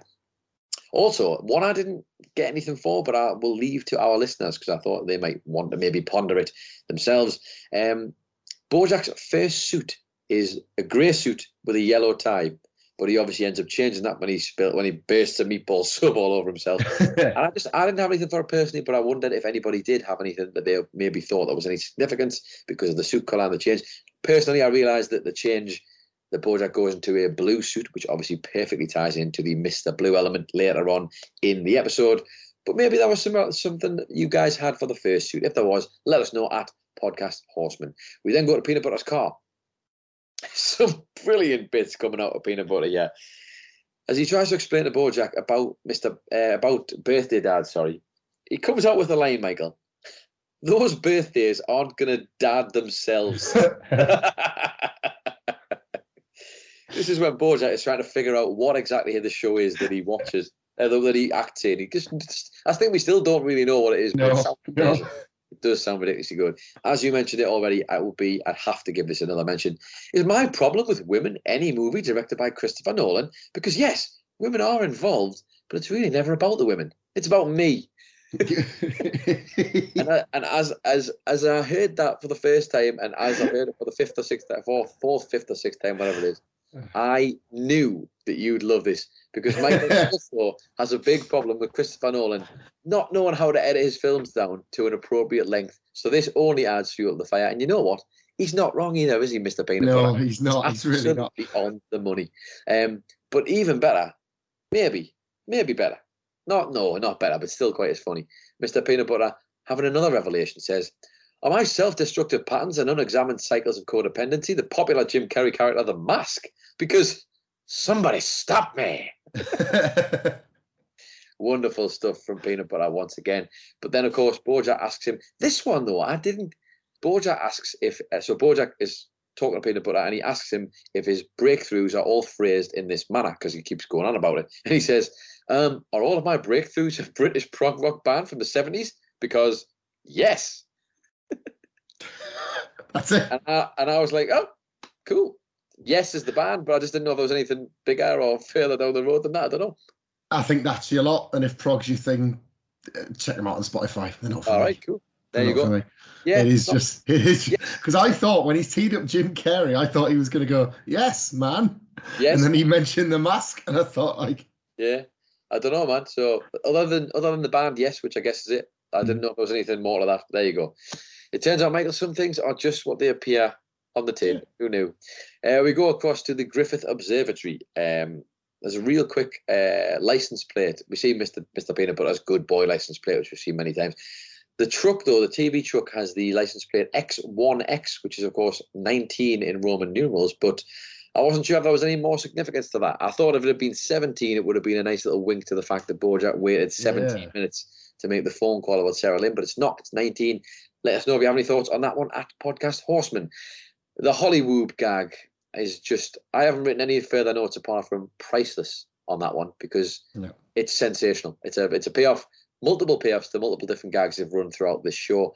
But the one thing I will note, Michael, is how did they reveal it? Can you tell me how they revealed it? They pulled the sheet off. They pulled a sheet away from the letter. Yeah. They did. But the two people who did it was two Abracadabra drivers, Michael, who were flying up towards it on two of Todd's throne drones. as they yes. go and remove the blanket off the top of the letter B that we all thought was going to be a D, but was not. Just to remind you of some of the wacky stuff that Todd has actually brought to life in this show. He was, of course, also responsible for the creation of Cabracadabra. We go back to Mr. Peanut Butter's car, and I just thought this was quite, from Bojack's perspective, quite a difficult moment, but nevertheless noteworthy. He says, I can't be around people. I can't face them. I'm not ready. And then Peanut Butter says, what do you think's going to happen? And the way that he sort of says this is like, imagine being this guy. I don't know. I never know. I just know that something bad is going to happen if I go to that wedding. And then I loved, of course, the fact that Peanut Butter says later on, well, you'll be fine. I'm going to stay with you unless I see my good friend Erica and get distracted by some noteworthy aspect of a character or presentation. But Bojack, what are the odds of that, Wood? And that's it. That's literally the end of Peanut Butter. Wonderfully, there we go from Peanut Butter's car across to Princess Carolyn's wedding. There are a few notable guests at the wedding, Michael. There are others, but these were the ones I thought were the most notable. We see Quentin Tarantulino, who can be spotted there. There's also Pinky Penguin from Penguin Publishers. There's also Amanda Hannity from Vanity Fair, the Manatee Woman. There's also Henry Winkler, who you'll know, of course, Michael, from his special guest appearance on Law and Order. There's also Ethan Hawke there in the background. You will see also Stuart, her rubbish Princess Carolyn's rubbish assistant, is also there. No sign of his sister, his secret twin sister. You know, the one who was the adoption agency woman. Yeah. No sign of her. So maybe they just didn't figure it out. I don't know. There's also, I think it's Bread Poot, who you can see outside, Michael, on the terrace, as well as George Clooney, who pops in. In the background, Naomi Watts can also be seen talking to a man. And I'm not even going to try and find out who the man is, because you know what it is. How many times have we had some lady in the background, Michael? He can just be some man. Sextina Aquafina is also briefly kind of seen to the left. There's also Vanessa Gecko. There's a Charlie Witherspoon. Like, you just see the side of him. And brilliantly, when we get the first establishing shot of this, Bojack is stood in there, Michael, of course, eating cotton candy, much like the first time we ever saw him at a party. And of course, it leads in perfectly to the fact that when he and Todd are first conversing for the first time since we've seen in quite a while, that's exactly how they were doing it at his party in season 1. Bojack holding the cotton candy and Todd just about to trigger the flashback that would show us him sicking the cotton candy on that poor guy. Of course, as you mentioned, the stairs at the party, one sign says restroom and one sign says roof. While we aren't going up to the roof just yet, we knew it was always going to be a destination later on in this episode. Todd and Bojack, though, Michael, are on the beach. We see them on the beach at this point. And obviously, as you mentioned, he says, how did you get out of the Supermax? Did a helicopter crash into the side of the building and then you just walked out? Which, of course, is the callback to exactly what happened to Todd in season 1, episode 6. Of course, our A story is a D story. I loved, hooray, staying out of trouble at least. Like, the most perfect way for Todd to bring that back. But this I'm going to sort of mention in its entirety because I just loved how they managed to. I do think it was a writing exercise more than anything else, but it was pretty bloody great. Let me tell you something. I was at the office the other day doing the hokey pokey with some work associates, and I realised everyone misunderstands that song. Yeah, there's way too much emphasis on the hokey cokey part. Bojack says, well, that is what it's all about. And he says, no, that's exactly what I mean. That's not what the song is saying. Then he talks about his relationship with his mum a bit and how it's changed before saying, it's like the song says. You do the hokey pokey and you turn yourself around. You turn yourself around. That is what it's all about. And I just thought that's so bloody stupid. And yet it's so bloody great when it comes to life about making changes and just trying to turn it around for yourself no matter what. And of course, I would be remiss, Michael, if I didn't mention the line that directly applies to us. But isn't the point of art less what people put into it and more what people get out of it? Who knows? Let us know at Podcast Horseman. What are you getting at? We go back outside to the party, and I love this because there's a bit of a theme going on throughout this episode. Small changes, Michael, to Bojack, but Bojack wincing at the thought of honeydew, and then trying the honeydew, and going, not bad. Yeah, tells us a few things here. One, Has he just always hated Honeydew as a bit that he started a long time ago and didn't really ever, like, he came up with an opinion and just stuck to it blindly because he decided, that's my bit, I'm going to do a Honeydew? Or has he changed and he's tried it before, didn't like it, but now he's tried something different and he's actually turns out he liked it, and maybe revisiting it was something he needed to do. I don't know, but there's layers of subtext there. Listen, Michael, sometimes the point of art is less about what you put into it and more what you get out of it. You know what I'm saying? Amanda Hannity, though, can then be seen in the background dancing with, I believe, the man who gets a tiny orgasm every time there's a power shift. If you will recall him from the Underground episode where the fracking of Peanut Butter's house drops the entire house into the ground, he's in there getting orgasms left, right, and centre, particularly as Jessica Biel becomes the god of fire, pretty much, I'm sure. Yeah. Princess Caroline, though, is telling Bojack about how things are going, and she does mention that she's putting together, Michael, an all-female reboot of 12 Angry Men. It's called 11 Angry Women. And when Bojack asks why not 12, she says, because you've got to leave room for a sequel. She's the brains of the operation. She really is. Wonderfully, though, Michael, as she's talking about how she's put this second industry wedding together, you'll see an establishing shot of Brad Pitt, George Clooney, and, of course, Matt Damon, Michael. Characters who I could not possibly begin to imagine who they're meant to represent in real life. But you will see that one George Clooney is just pulling a prank on Brad Pitt. He gives him a whack while he's eating his food or a drink or whatever, and then Brad Pitt gets George Clooney in a headlock, and they're all just messing around. The one thing I've got to ask is, I don't know what Leonardo DiCaprio did to not get picked up for the party, but he's not there. He's not part of it. But unfortunately, he misses out, and Brad Pitt, George Clooney, and Matt Damon are all there to enjoy themselves. We also get. I'm sorry. I forgot how much them names made me laugh, and I think about Matt Damon going to school in Ashton. And I will say this again because we've mentioned it before, but every single one of them, Brad Pitt, George Clooney, Matt Damon, and Leonardo DiCaprio, they're all the exact same animation face model. They've just been given different hairs, and it's amazing. Facial hair and normal hair. It's brilliant. What a comedy on white guys in Hollywood. Oob, I guess we're calling it now. Also, Michael, you will see Quentin Tarantino in the background talking to one Mila Kunis, who was eating a sandwich and just kind of standing there aloofly, leaning against the wall. Exactly how you'll find her if you go all the way back to season 1, episode 5, in David, quote-unquote, David Boreanaz' house. Do you remember? Wow, yeah, I do, yeah. Princess Caroline hire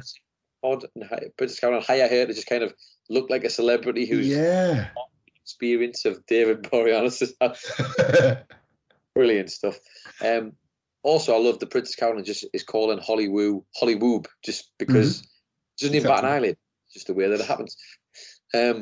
Of course, Bojack, Michael, brilliantly, as I mentioned to you earlier, is talking to Princess Caroline about his production of Hedda Gabler, of course, in prison, which is the play by Henrik Ibsen. Of course, as we've seen throughout this show, he is finally doing Ibsen. It is finally Ibsen. That's great. That's lovely. But there's an extra layer to this as well, because as I mentioned, the tiny themes of change. He's telling Princess Caroline, and what does he say, Michael? He says, I mean, it's not Strindberg, but, we were having a good time. Yes. And as you'll doubt, he has graduated from it not being Ibsen, because it is literally Ibsen at this point, to August Strindberg, who was a Swedish playwright, novelist, poet, essayist, and painter, who came and sort of was trying to take the things that Henrik Ibsen had established in his career and put his own tweaks and changes to them as his career. Nice. Brilliantly, though, Michael, as well, a little bit of information on Hedda Gabler. It's a play, of course, written by Henrik Ibsen. The play has been canonized as a masterpiece within the genres of literary realism, 19th century theatre, and world drama. And I don't know about 19th century theatre, but realism and world drama and a masterpiece within its genre. That sounds familiar, doesn't it? Does that sound a little bit like perhaps maybe I know BoJack Horseman, it's not Ibsen, because it's better. I mean, our new podcast Horseman wasn't Ibsen, but having heard that, I think we've earned our stripes enough to start reviewing that. Let's do Hedda Gabler. I think we bloody cracked it. It only took us 70-odd episodes to do it. Also, I've just kind of noted down there, Princess Carolyn and Bojack's last dance, really, let's be honest. Probably the last dance, last interaction we might see between them. It's just bloody lovely, Michael. I really liked it. But also, just to steal the show, right at the last minute there, in the background, you will also see, or you can see, Abe Ziegler and Ziggy Abler dancing together in the background, who are, of course, the two comedians who wrote the popsicle stick jokes that Flip McVicker steals in season 5. They're just there, having a little dance. All's well that ends well, it seems. And now, finally, we go to the rooftop, Michael, for the one last place of this episode. Diane is at the top, and her and Bojack have a bit of small talk to begin with, and she's on about how she's still writing the books for teens, I think she says. And she says, "Who am I, Rick Riordan?" And Bojack says, "Who's Rick Riordan?" And she says, "Yeah, good point." And this really did feel like, along with the other lines that we got on this, just RBW going back to some of his old school, like, have a little pop at someone while we're doing the episode. Just to clarify as well, Rick Riordan Jr. is an American author who is known for writing the Percy Jackson and the Olympians series about a teenager named Percy Jackson who discovers he is the son of the Greek god Poseidon. The young people loved them, Michael. They were big into these Percy Jackson books. But I guess Mr. Raphael Bobaksberg maybe thought he was a bit of a hack. Who knows? Who knows? I'm not going to argue with RBW. He's the man. Also, I love this, as the narrative was being told from Diane's perspective, and how she kind of says that it's sort of presented, isn't it, that Diane and Guy aren't still together, the way that she didn't go to Houston, and that she sort of calls him or was a boyfriend, she says at the time. And then we get that wonderful twist that she in fact moved to Houston and married him, because, Michael, she doesn't need Bojack in her life anymore, and she doesn't need to be held prisoner by Bojack in her life anymore. And you've already covered brilliantly what she sort of mentions throughout that. But I did love this little bit where she mentions, Michael, that the fact that she went and moved to Houston because, plus the winters in Chicago are cold as shit. I don't know why anyone would build a city there. No wonder that cow started that fire. I get it. I'm on Team Cow. But anybody, well, one, take that, Michael Hamflett, who bloody loves a bit of Chicago. I do.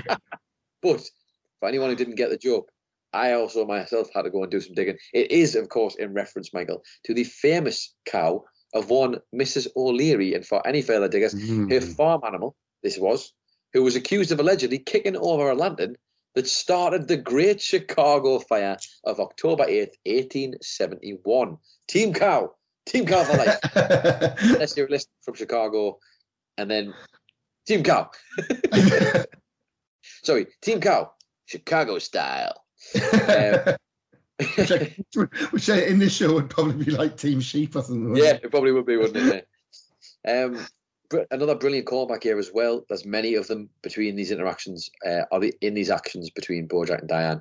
Bojack is talking when Diane says how she wishes she had her phone. Bojack says he never knows what to do with his hands at parties, because that's what he assumes she's talking about before she really rips into him about the voicemails. But brilliantly, Michael, of course, this is not the first time we've heard this either, because this is a direct callback in itself to the finale of season 1, when the two of them are, of course, sitting on a rooftop together. And Bojack comes out of the window to go and see Diane, who's having a smoke on the roof. Same old stuff, as you can imagine. And as he gets out there, he says, "Not big on parties, huh?" And Diane says, "Nah, I never know what to do with my hands." These guys, bloody amazing. They're absolutely class, this lot, aren't they? I love the attention to detail that goes into everything in this show, but especially when it's a Diane and Bojack callback, it always feels even better. And I just thought this was really sweet as well, when Bojack sort of asks Diane, "How did you learn to trust it? Like the happiness in life?" And she says, "I didn't, but I trust him." Because Guy, Michael, is the best guy. He's not only Guy, he's the best guy. And of course he's the best guy, Michael, because he's managed to get her to wear fewer jackets and to smile more. Because that's Diane in in Houston, living her best goddamn life. Although I will say, I do like jackets and Diane in jackets. So maybe find a compromise. Smile more, keep the jacket. It's me. Some stupid bloke from Hollywood trying to tell you what to do. Who knows? What is it, Michael? You either die the hero or you live long enough to see yourself become the villain. Well done, Adam Nicholas. from one wonderful bit to another. I told you I was going to be pulling quotes from this episode like they were going out of fashion. And Diane saying to Bojack, I think there are people that help you become the person that you end up being. And you can be grateful for them, even if they were never meant to be in your life forever. Before Bojack then says, hey, wouldn't it be funny if this night was the last night we ever talked to each other? And as you mentioned, there's that long, awkward look from Diane. We know it's happening. We don't want to accept it, but it is happening, and it's happening for the best. Before she then goes into everything you can almost imagine she's been preparing in a mirror to say to Bojack for all this time that needs to be said before she finally makes this clean break once and for all, ending one of our favourite relationships, I think it's fair to say, in this show. Also, when Bojack just stops her from going and gives her that little anecdote from the prison about the family stone and the pieces of April, where Big Andy is the one who has all the votes to get everybody to watch the family stone, but then Bojack manages to trick them into watching Pieces of April, much to his detriment, because now all they do is watch the Pieces of April. I feel like there's a bit of something in this. Initially, I thought it was kind of cute, but I think there's a few ways you can look at this, and here's a few of them which I have, I guess, for you. One of these things I feel is, and it's a message that seems to be sort of hammered home in Bojack trying the honeydew as well, which feels like the little changes that he's making throughout this episode, is that trying something new might not always be bad. Like, you can do the same thing over and over again and you will always get the same result. But that doesn't mean trying something new will necessarily be a bad thing. Like, you might end up with the same result again. You might end up with a better result, for example. But I also thought, because, and I have to point out, I've only researched both films. I've never actually seen either of these films.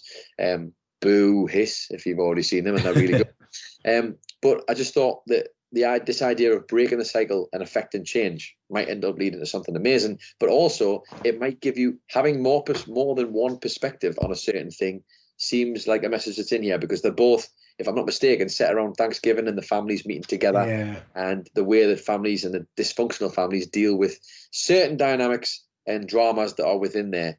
And I just thought it just feels like an interesting comedy about maybe you can do something the same way that's also a little bit different, and that's not necessarily a bad thing. Much like, Michael, when BoJack Horseman ends, you're going to have to replace it with something. Yeah. Quadruple cheeseburgers for me, I think. Might I suggest The Sopranos or The Wire, for example, as we have promoted many times throughout the viewing of this. Or I can definitely say, having now finished season 3 for the first time and have begun rewatching season 1, Twin Peaks, also worth it if you are looking for something good. But there might only be one BoJack Horseman, I will say that. I'm not sure there's another one quite like it. But from there, of course, we go into the absolute, and no one said it yet, I don't think, so I'm going to say it for one last time, powerhouse of a line between Bojack and Diane here, when Bojack says, yeah, well, what are you going to do? Life's a bitch, and then you die, right? To which Diane, of course, says, sometimes, but sometimes life's a bitch, and then you keep living. Oh, man. Yes. Yes, Diane. You goddamn powerhouse. You goddamn powerhouse. Love it. And I've just written down here as well, it's just such an incredible moment, this. It's wonderful, awkward animation of the two, both Bojack and Diane, thinking about saying something, maybe doing something to break the silence, but then also not wanting to do it. There's a back and forth. There's missed glances. There's missed opportunities. But ultimately, it's the two of them sitting in a silence as we hear the song Mr. Blue by Catherine Feeney playing over the top. And I'm not going to sit and read them out, I don't think, because I don't think reading them out actually does them justice. I think you need to hear Catherine Feeney singing them to really do them justice. But let me tell you, go and listen to this song. I'm sure you will if you've just watched the finale and you are first time, second time, third time. That song will be stuck in your head. It's perfect. It really is a perfect selection and a perfect way, Michael, to cap it all off for me and to cap off the last ever horsing around in this. Well, certainly episode by episode horsing around. Bloody hell, it was a long one. It was a long one, but it was always going to be. What a good one. But a good one nonetheless. However, despite the fact we've ran wildly long, I'm sure, at this point, we do still have time for Michael Hamflett. One actual last thing. The last thing. The last thing. And then I swear to God, we'll shut up about this podcast forever, Michael. I would ask you normally if you'd like to go first or second, but I'm not going to do that today because if 70 odd episodes have taught me anything, I know that you're going to go first. Well, it's funny. No, yeah, I was going to go first.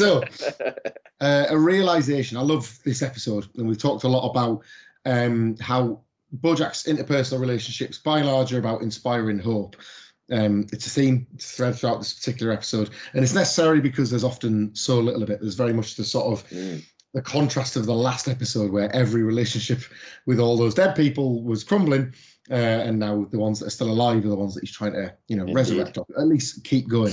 But as much as we loved the peanut butter and the Todd and the Princess Carolyn relationships, the moments, the conversations, it struck me that Diane is the real BoJack Horseman experience, and it is obviously summed up through the course of this awesome conversation that we've both luxuriated in celebrating, because it's the coldest reality, and not just because they're sat atop a roof in that bristling wind. With every conversation with Princess Carolyn, Todd, and Peanut Butter, they'll find a way to make it work, a series of compromises. It's whether or not it's because they've kind of just got no choice, they want what's best for BoJack, they want their health, whatever. It's nonetheless something that ends their relationship with us, with them forever, on kind of like on positive terms. But if there's one thing we have learned over 70 odd episodes of this show, is that that's not really how things go with BoJack. You don't meet this person, this horse person, like everything goes wrong, everything goes awful, and then everything ends nicely. Not really, anyway. That's not ever the trajectory that we've ever seen with BoJack Horseman. The trajectory is Diane's. And what I'm comparing this to is what we know to be the last ever conversation between these two. Ever, ever, ever. Diane has said that without saying it. This will be the last time the two ever speak. And even in the last conversation, BoJack Horseman is not picking up the signals. He's not picking up what Diane is trying to get across to him. Unlike in their very first conversation, when what he did was look at her and go, "Baby Bjorn Borg." So the very first time he laid eyes on her, at first sight, he got her. He understood her. He understood her pain at the party, everything. He got all of it. Their relationship has gone in complete reverse, though it has presented us the idea of hope and aspiration as it did with all those other characters. They have, in fact, moved the very furthest away than they ever did from first to last, the flip reverse of these ones, because that ultimately is the black tar at the heart of BoJack Horseman. Wonderful stuff, this, because not only, Michael, not only have you pulled out a wonderful tidbit for your one last thing, but God damn it, for one last time, you've only went and led straight into what my one last thing's going to be. Oh, mint. Absolutely mint. Oh, look at you go. Look at us go. Hey, what a great little duo we are, man. Oh, this is wonderful. So everything to do with BoJack and Diane, of course, is wonderful in this episode. But, Michael, I would like to take my one last thing, and I'm going to compact a few little bits in together, but they are all relevant to what...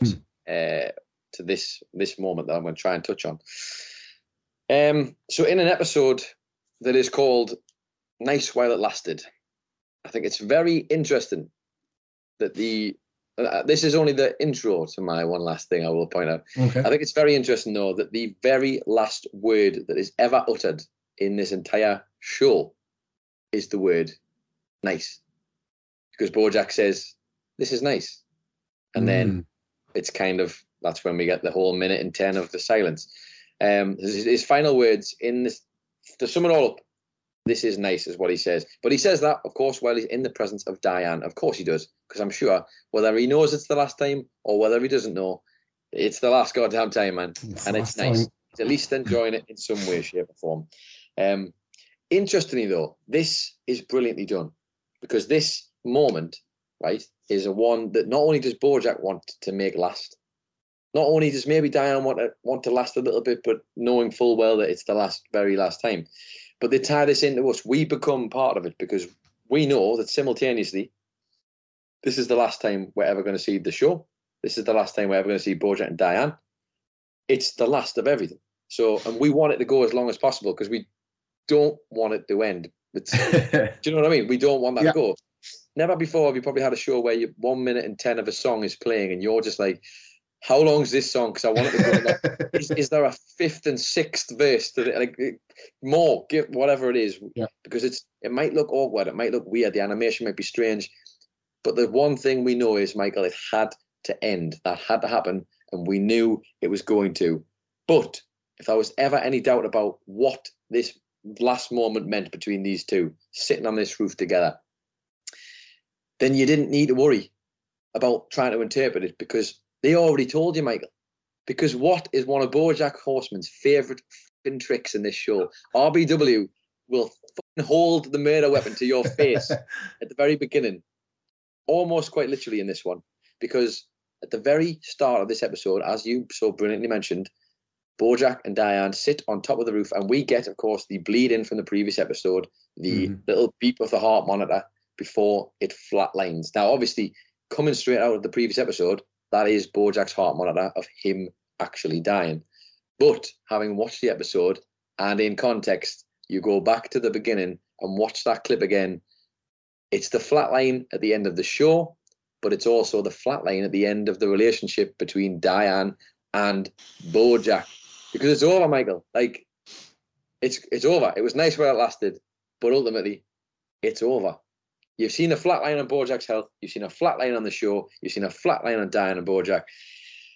Oh, this show, man, is unbelievable. It's unbelievable. That's a heart-stopping take. It is a heart-stopping take. But magic. Absolutely magic.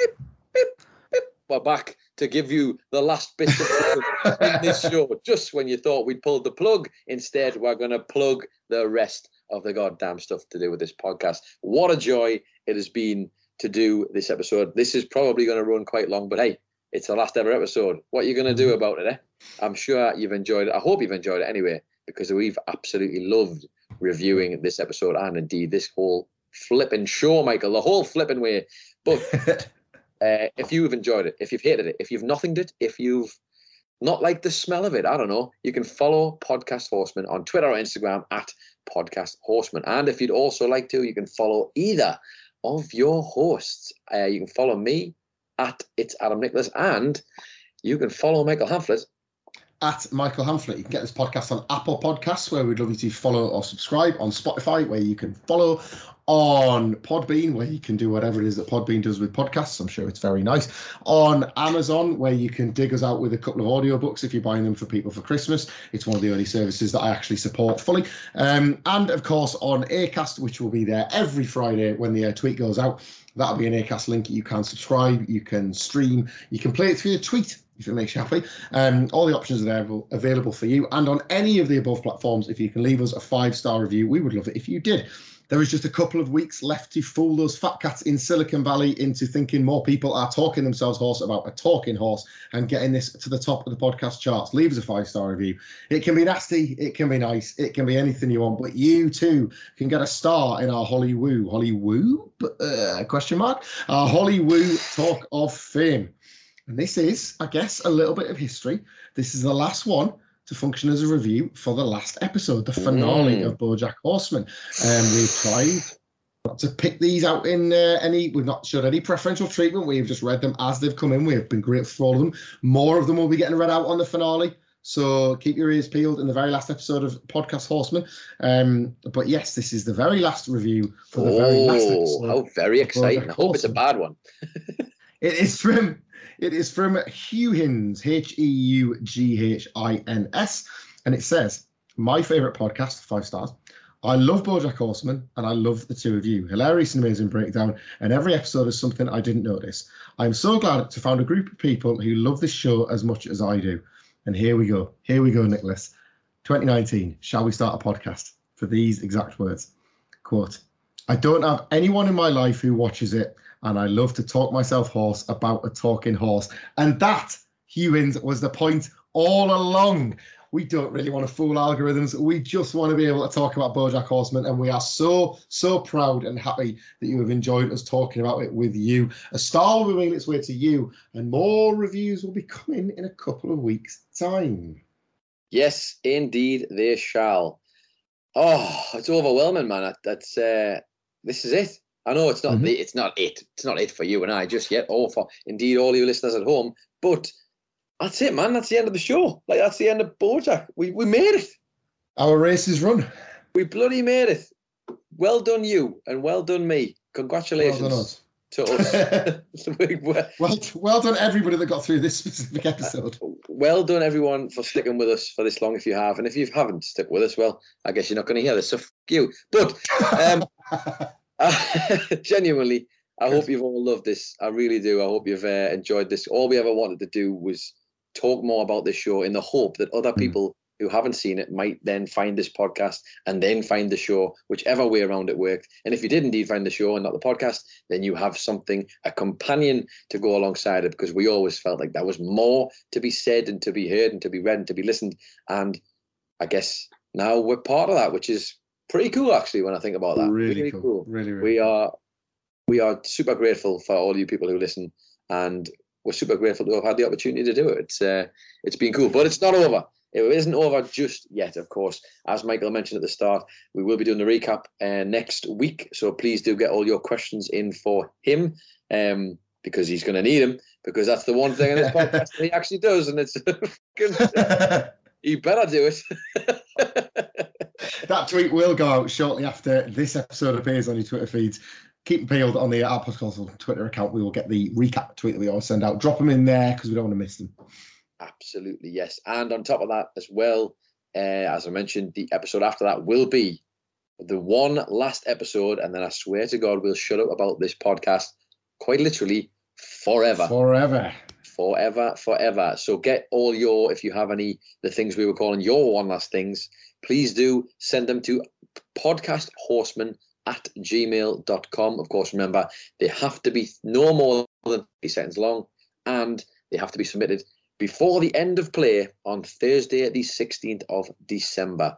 Right, well, I would normally at this point say I'm going to give you the synopsis for next week's episode, but I don't have one. I don't have one to give. I don't have a single synopsis to give. So instead of that, I will just say to you, thank you very much for joining us for all of these episodes of BoJack Horseman. And until next week's recap, I guess I've been Adam Nicholas. I've been Michael Hamflett. And this has been Podcast Horseman.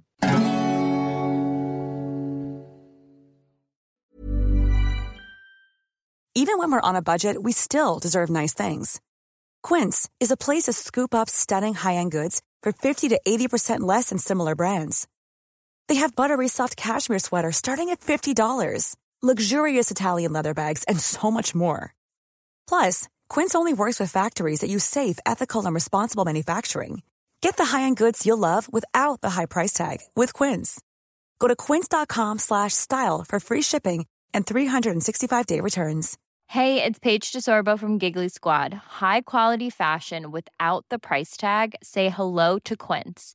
I'm snagging high-end essentials like cozy cashmere sweaters, sleek leather jackets, fine jewelry, and so much more. With Quince being 50 to 80% less than similar brands.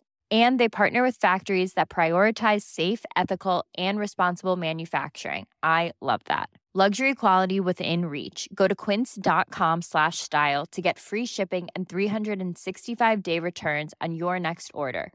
Quince.com/style. Sick of being upsold at gyms? My guy, you're currently a base member. For $90 more, I can upgrade you to our Shred membership. For $130 more, you'll be a Swole member. And for just $300 more, you'll reach Sweat Platinum. At Planet Fitness, you'll get energy without the upsell. Never pushy, always free fitness training and equipment for every workout. It's fitness that fits your budget. Join Planet Fitness for just $1 down and $10 a month. Cancel anytime. Deal ends Friday, May 10th. See Home Club for details.